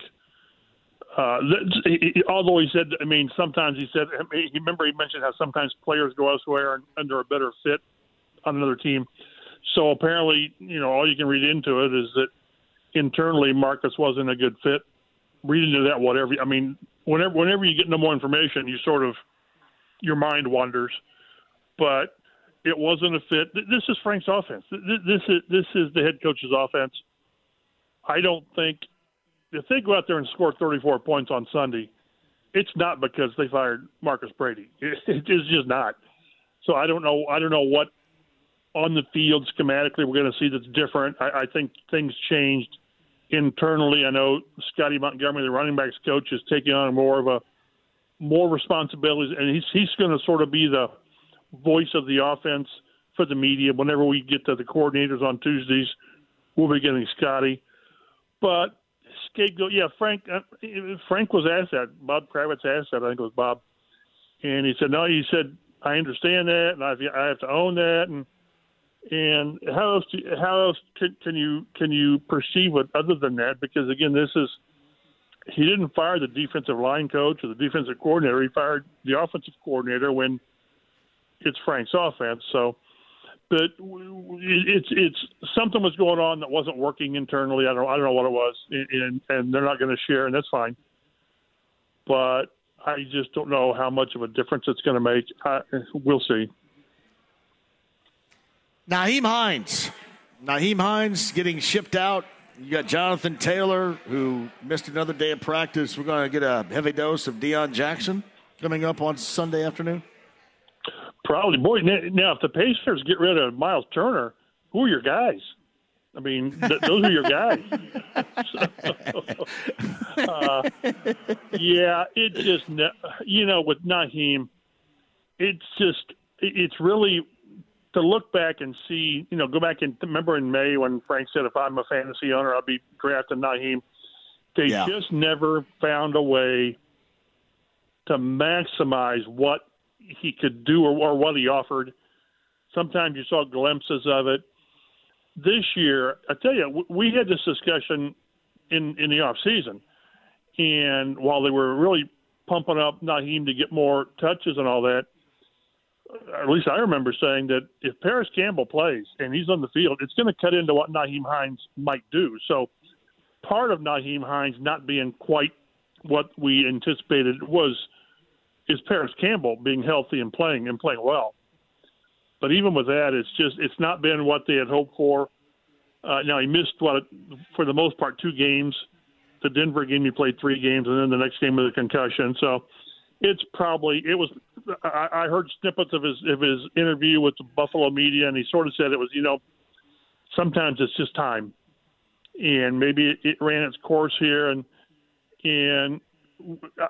good for him. He goes from a team that's going nowhere to a team that's the favorite to win the Super Bowl, for crying out loud. I'm really interested to see how he is used in Buffalo because, they're pretty good. That offense is it's clicking. And, I think initially he'll be a punt returner for him. And I'd be shocked if he gets his 8 to 10 touches in Buffalo that they sort of hope for here. But he might give him that play or two a game or whatever. The explosive play he goes in there. I think his contributions in Buffalo are going to be more quality than quantity, which when you're Buffalo, that's probably where you're at. Hey, let's add this little thing here to do something. So good for Nyheim. I'm going to miss him. He was a stand-up guy. He gave us – not that he just gave us time in the locker room. Everybody gives you time. But he understood that we had a job to do, and he was very thoughtful and informative and stand up. When they didn't play well, he would say it. I'm going to miss him, but, good for him. Yeah, I felt the same way, too. I mean, he'll be able to be with an elite-level quarterback, an elite-level offense, and this place is scuffling. Mike Chappell is with us, maybe not normally with you guys, but normally by now we would have heard, I think, if memory serves, from Chris Ballard at the very least on that Monday night Colts Roundtable Live with Matt. You surprised that hasn't happened at the very least, and it's been radio silence to this point with Chris Ballard with the way the season has gone? Yeah, I'm trying to think the last time we talked. I mean, we in the media. I'm not talking radio or whatever, but we in the media got Chris during the season. We did regarding Luck one time with one of the injuries. I think I don't remember, but generally it's coach. It's the coach is the one voice, so that's what it is. Which I understand that, but I kind of wish that he would have talked in the last week or so because these are pretty significant things going on when you switch quarterbacks and you fire your coordinator and Naheem. I know a lot of GMs talked yesterday, Tuesday on trade day. So it would be nice, but they choose not to. And again, the problem is when you don't talk in the middle of the season, it just lets everybody, think what they want to think, and stuff gets out there that's probably half true or whatever. It'd be nice, but I don't know that that's going to happen. So it's kind of where we're stuck. And if I'm not mistaken, he's not been on Coach.com either. But that's not my neighborhood, so I really don't pay much attention to it.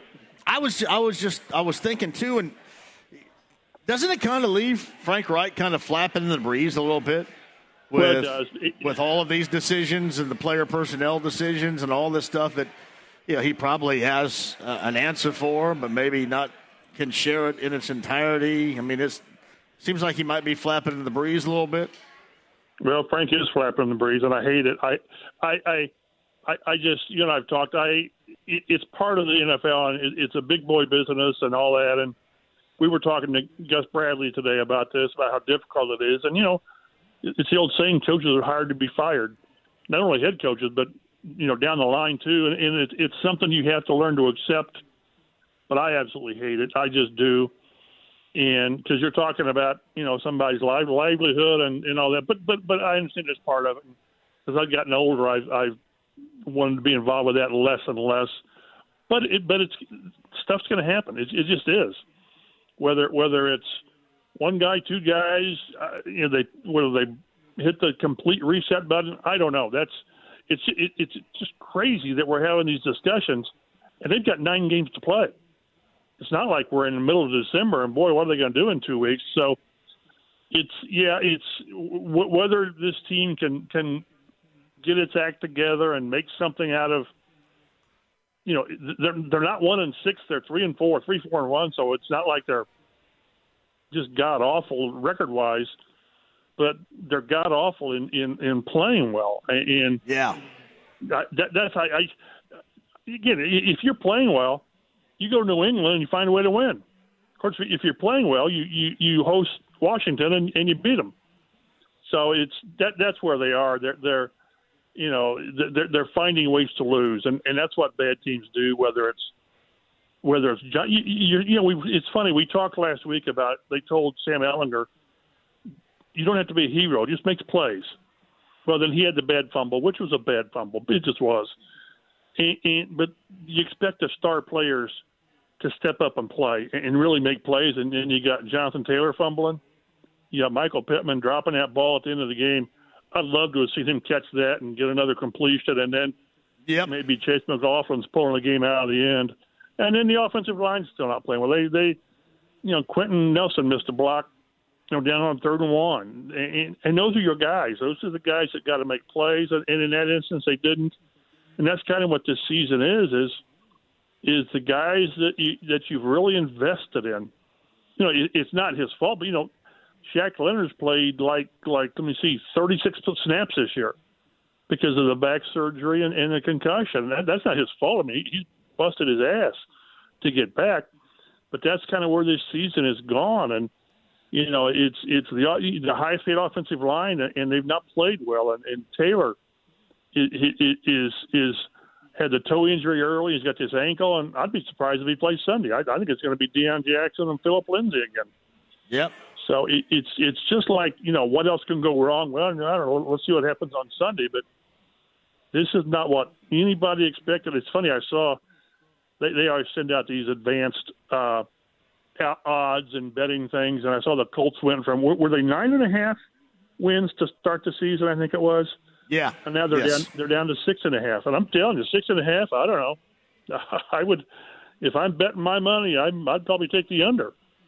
Just because until they quit beating themselves, it's hard to put much trust in them. And you know that if they just quit doing those things, they got a decent chance of winning. Because again, the defense is playing pretty well. I say that, and then they can't make 2 stops, in the fourth quarter against Washington. But you can just see how this could work. Not something great, but they can work and be competitive if they just quit turning the ball over so much and penalties and primarily the turnovers. So until they do that, how can you trust them to do anything? Would you suggest that they're more apt to be able to play better and get on a bit of a run, or to continue to play this level and lose and get yourself closer and closer to maybe one of those top so-called, as of right now, quarterbacks coming out of college? Well, until they give us any reason, I just anticipate them still finding ways to lose. And I hate to say that, but that's, I mean, what have they shown us? We talked to Paris Campbell on Monday about the turnovers, and he said, we say the same things every week, self-inflicted, and we did this, and he said, it's week 8. We have to quit saying this, and we have to start doing something about it. I mean, this isn't like, after 2 weeks they've got 4 turnovers. No, this is after 8 games they've got 16.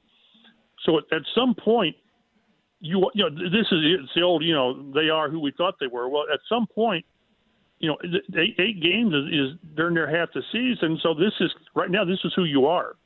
This is who they're telling everybody they are, and it's on them. They can certainly switch it around and say, no, this is that's who we were. This is who we're going to be. Well, then do it. And can they do it? Sure, they can. Sam Ehlinger doesn't have to be 300 yards and 2 touchdowns. It's crazy because even with his own turnover, the game was there to be won. It was there to be won. So, him playing like that, they're not going to be a 12-win team, an 11-win team, but they're going to win those. They can win those tight games with him playing like that.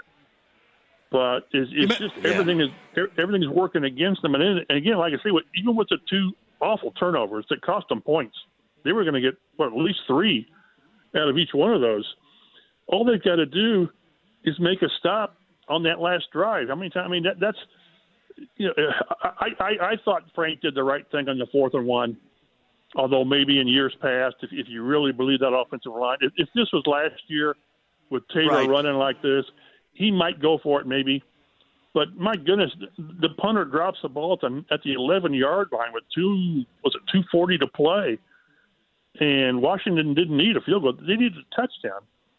So it's just like, what can they do wrong next time? It's in their hands. It's totally in their hands. But until they do it, why would you believe they're going to do it? So Mike Chappell joins us on the Andy Moore Automotive Group hotline. You mentioned probably Philip Lindsay and Deion Jackson. For Jonathan Taylor, who continues to miss practice, was dinged up today. How about Bernhard Raimann at left tackle? Because I know Dennis Kelly missed practice again today. What do you think about the rookie getting the call out there on Sunday again? Yeah, that's the one. When the injury report came out yesterday, I said, I'll be watching that left tackle. Because, I mean, he remember back when Bernhard Raimann was our left tackle? Yeah. It lasted 2 games, and then they went to Dennis Kelly. And I thought Kelly played okay. He wasn't Costanzo or Tariq Glenn, but I thought he played pretty well. And now you may have to go back to the rookie, and hopefully he gains something from those 2 games where I thought he was a little bit better in the second game. Denver was what an awakening that was for him. So, like I say, everything seems to keep piling up to where they won't be able to or can't pull themselves out of this. And we've talked about you can hide weaknesses. You can hide weaknesses in your lineup. It's really hard to hide deficiency at left tackle. It just really is. Yeah, it is, especially with Matthew Judon out there. So I put the over-under. I set the over-under on a sack and a half, and most people are taking the over, I think, right now, with that guy running around out there. Yeah. And the thing, too, that I can't get away from is that I thought Sam played really pretty well considering the circumstances, first game and all that. He got outside the pocket. He made plays that Matt Ryan couldn't make or wouldn't have made because he could avoid the pressure. I thought he did a good job of that. Well, Bill Belichick's not going to let him do that. He's it's the old thing where he makes you do things that you don't want to do or you're not as good at, and whatever Sam and this offensive staff has done, they're going to see some different stuff on Sunday. So I think they're tied for like the lead in takeaways too. So this is a very opportunistic team. It's not a great Patriots team. I mean, they got quarterback problems of their own, but their defense they capitalize on things. They get up to the quarterback, and they do a lot of things that the Colts aren't doing right now. Mike, where are we with the Colts defense? Because I think you kind of feel good about that, as you mentioned accurately a little bit earlier, and then they let Washington and Taylor Heineke go down the field and score that touchdown the way that they did, down 6. So where are you with the defense? Because you may have felt secure with them, but did you lose any of that with the way that game ended on Sunday? A little bit. I mean, the last thing you remember is what sort of sticks with you. And we'd like to have seen Stephon Gilmore. Now, in his defense, it's hard to cover somebody for 10 seconds. I mean, it really is. You'd like to have him to not – if you go back and watch that play after whatever time it was, McLaurin sort of broke from him and just got deep and got several steps on him. So you'd like to see that not happen. But at the same time, pass rush has to get after a quarterback after, 8-10 seconds. So, I tell you, it's going to hurt that they lose Tyquan Lewis. Boy, he's a good player. I really like him, and losing him for a second year to the same injury is going to hurt. It's going to give Dio a chance to play more and more consistently. But, yeah, I still trust it, I guess. Boy, that sounds real supportive, doesn't it? But I trust it a heck of a lot more than I trust the offense. And well, the problem is you can't really – deeply trust anything, because at some point it's going to fail with this team. And that's an epidemic with this squad, because the moment you get a couple of solid plays, you feel good about something, it fades. And that's it, whether we're talking about defensively, offensively. If you have a couple of plays of good, you just wait a little bit because it's going to go bad. And that is a sign, yet again, of a bad football team. Well, and again, it's in their power to change things. It is. I think Ehlinger can do enough. I don't want to say game management. To me, that's such a slap. I think he can play the position well enough, productive enough, to where they can do. They scored 16. It's pretty crazy when you come into a game averaging 16.1 and you hurt your average. Nice. That's pretty bad.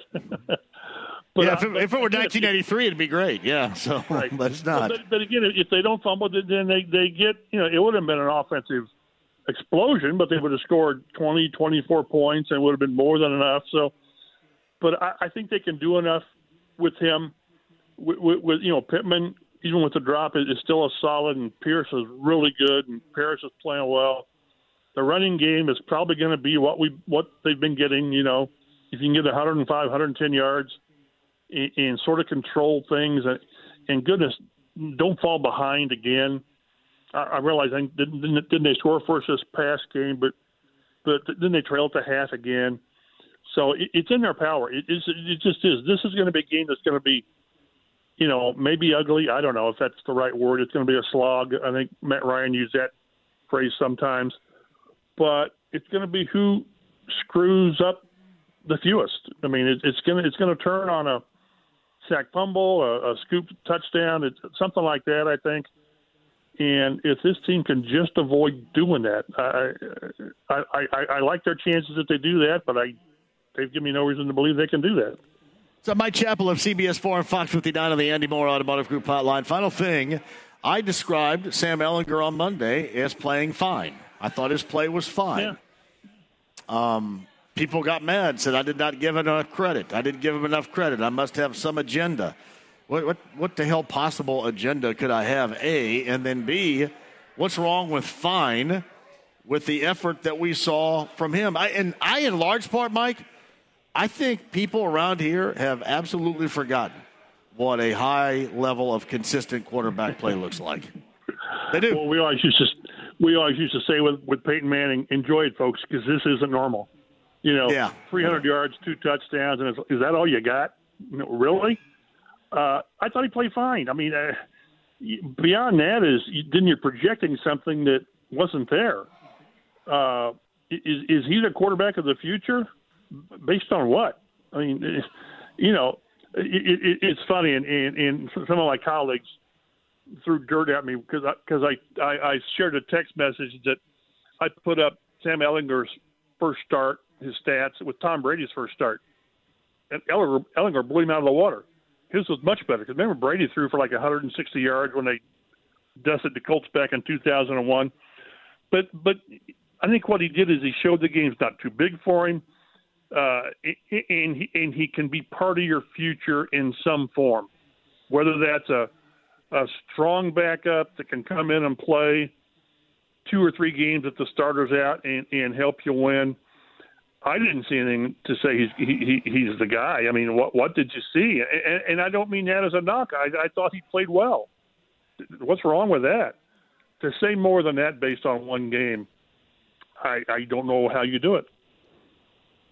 I don't blame them if they've forgotten, because it's been a while, consistently speaking. Because I think if you're around here, you grasp on a play or two and you go, yeah, you know what, that's legit. That's the way it's going to be.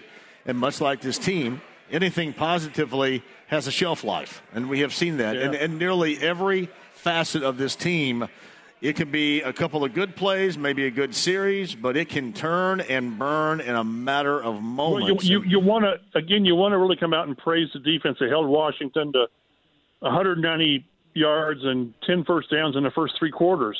That's great. Yeah. And you open up the fourth quarter with the interception.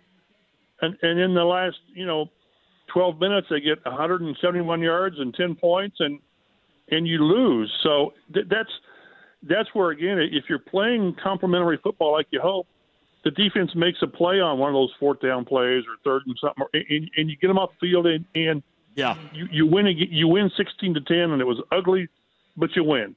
And then maybe Marcus Brady still got a job and all this. I don't know. But losing just magnifies everything that's going on that's not right. And winning, even when you don't play all that well, it just masquerades and it covers up everything else. And did I mention they've got 9 games to play? So they do. So much can go on. It's in their hands. We'll see what they want to do with it. Mike, I appreciate you as always every Thursday. Enjoy these. So if it's 70 in Fishers, where I am right now, in Beach Grove, it's probably like 85, right? I got my leaves mulched yesterday over my rental property. Maybe do it 1 or 2 more times, but I hate leaves. I just hate them. But they're a necessary evil. But 2 more times, and my leaves are mulched, and then life is good. There you go, buddy. Enjoy the game on Sunday, and I'll talk at you next week. See ya. Mike Chappell of CBS 4 and Fox 59 on the Andy Moore Automotive Group hotline. Hey, there's nothing wrong if you're rooting for Sam Ehlinger. I'm not suggesting that at all. I'm hoping I'm with you. I mean, I'm hoping that he plays well. I'm hoping that he gives you a reason to get excited. I just think that, right, the way that it's looked in that first start, I thought fine, again, was fine. I think we kind of forgotten. Consistent, higher-level quarterback play has kind of been lost on everybody around here for a while. It really has. You might be able to see it on other teams. Maybe, certainly, you can identify it on other teams. But with your own, it seems like it's become a little bit difficult for you. Quick break. We'll come back. Parks Place Pub.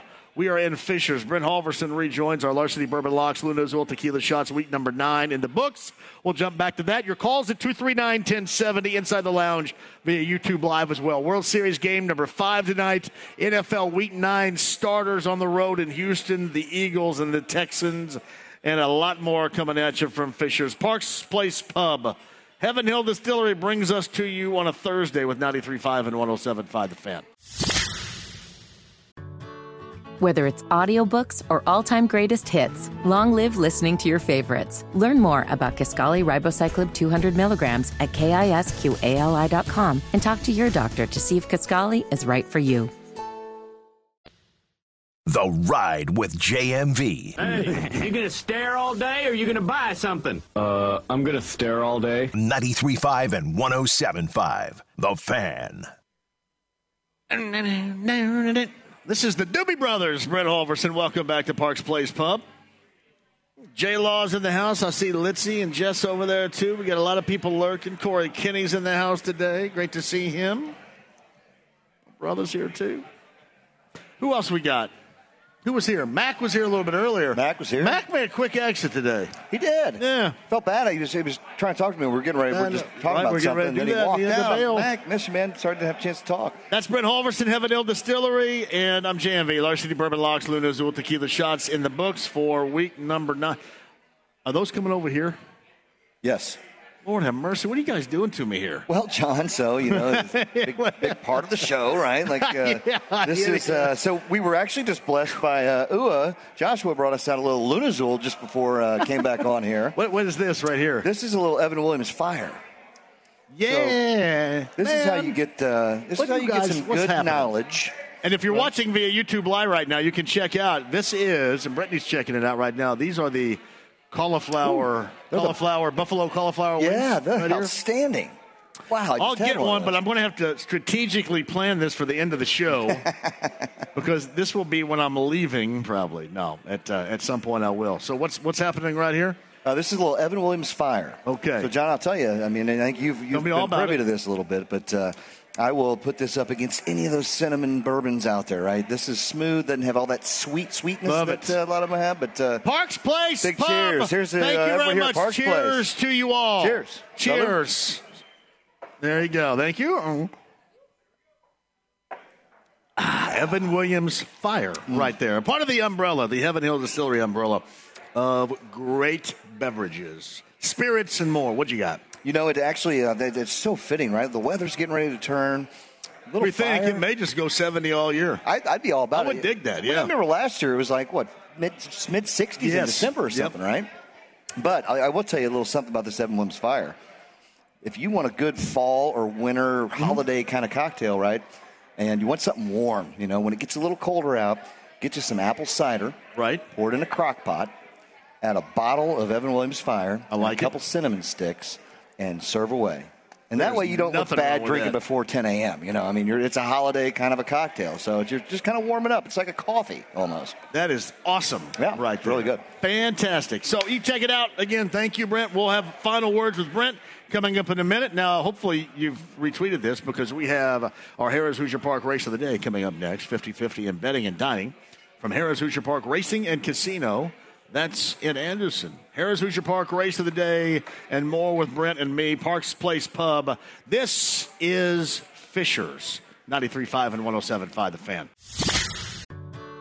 Whether it's audiobooks or all-time greatest hits, long live listening to your favorites. Learn more about Kisqali Ribociclib 200 milligrams at KISQALI.com and talk to your doctor to see if Kisqali is right for you.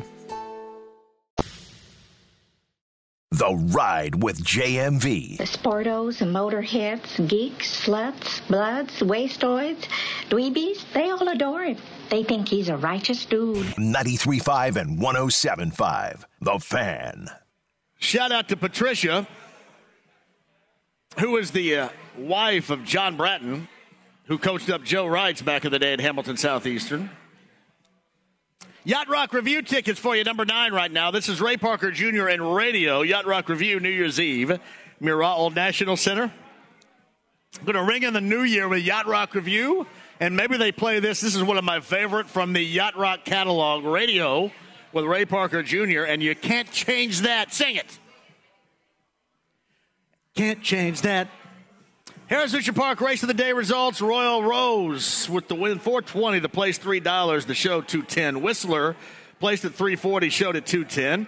I Won't Do That Again. That was the horse. Showed at $210. $2 exact payout. $9.60 50-cent trifecta payout. $3.80. There it is.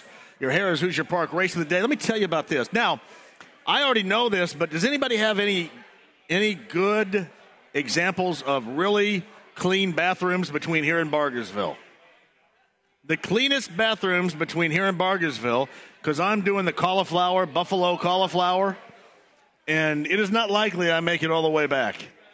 There may have to be an emergency pit stop. What do you guys got in mind? So I'm going to go down 69 to 465, and then go to Harding, and then go down 69. Anybody got any really clean? Because, I know some in Greenwood in that area. John, I can give you a pro tip. Okay. All right. So just stop alongside the road? Stop off at, no. And dig a hole? I may do that. Any Hilton, Holiday Inn. Yes. A great hotel chain, right? You just walk in like you're going there anyway, and they got restrooms right around the thing, and they're super clean.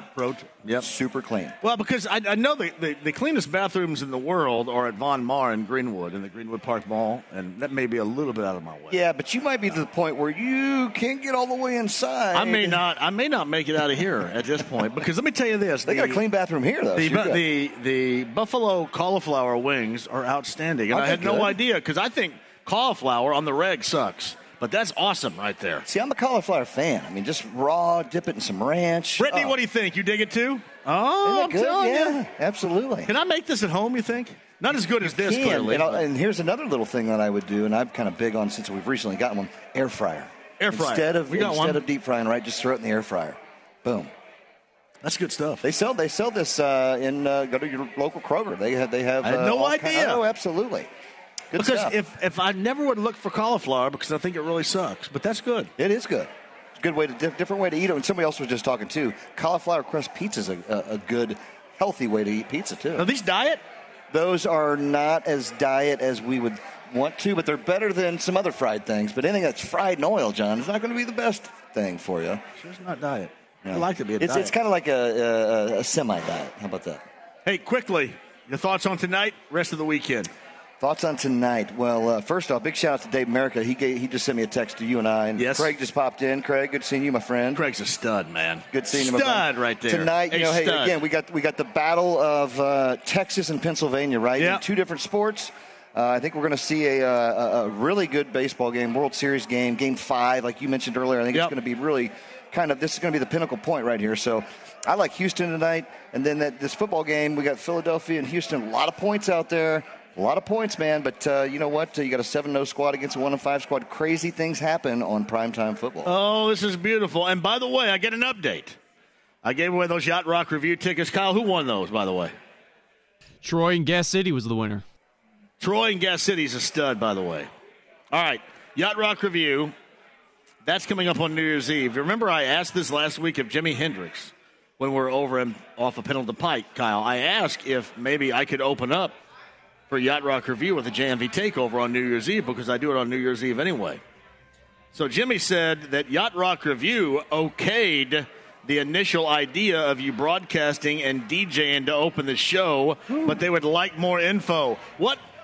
What would they want to know was my question here. What do they need to know? Probably your playlist, right? Like, what are you going to play? You got to play something that's going to fall in line with the Yacht Rock theme. That's all you. If I roll out Ghetto Boys on New Year's Eve, they're going to object to this, Kyle? What do you think? What do they want to know? Well, they probably have no idea because there hasn't been an all-request music show in how long? No. It's like a foreign concept. 86? Never. This is never. Not an all-request music show on location. That's incredible. That's awesome. More info to come. Thank you, brother. Love you, man. Brent Halverson, Varsity Bourbon Locks, Luna Azul Tequila Shots. Thank you all for joining us. Thank you, Slater and Parks Place Pub and Fishers. Cam, great job from you as always. Kyle back at the studio. Bugsy's, Brookville Road, 465. Bud Light Blue Friday. Eagles, Colts tickets tomorrow. Next week, we're at Joe's Castleton for Larson and Locke Show next Thursday. You got it. Week 10. You guys have a great night. Enjoy the baseball game. Mecum Auctions, the world's largest collector car auction company, returns to Indy with Dana Mecum's 37th Original Spring Classic, May 10th through the 18th at the Indiana State Fairgrounds. 3,000 muscle cars, Corvettes, exotics, and more. Broadcast on Motor Trend TV and streaming live on Max. From avid collectors to those new to the Mecum experience, we welcome everyone. Register to bid now at Mecum.com.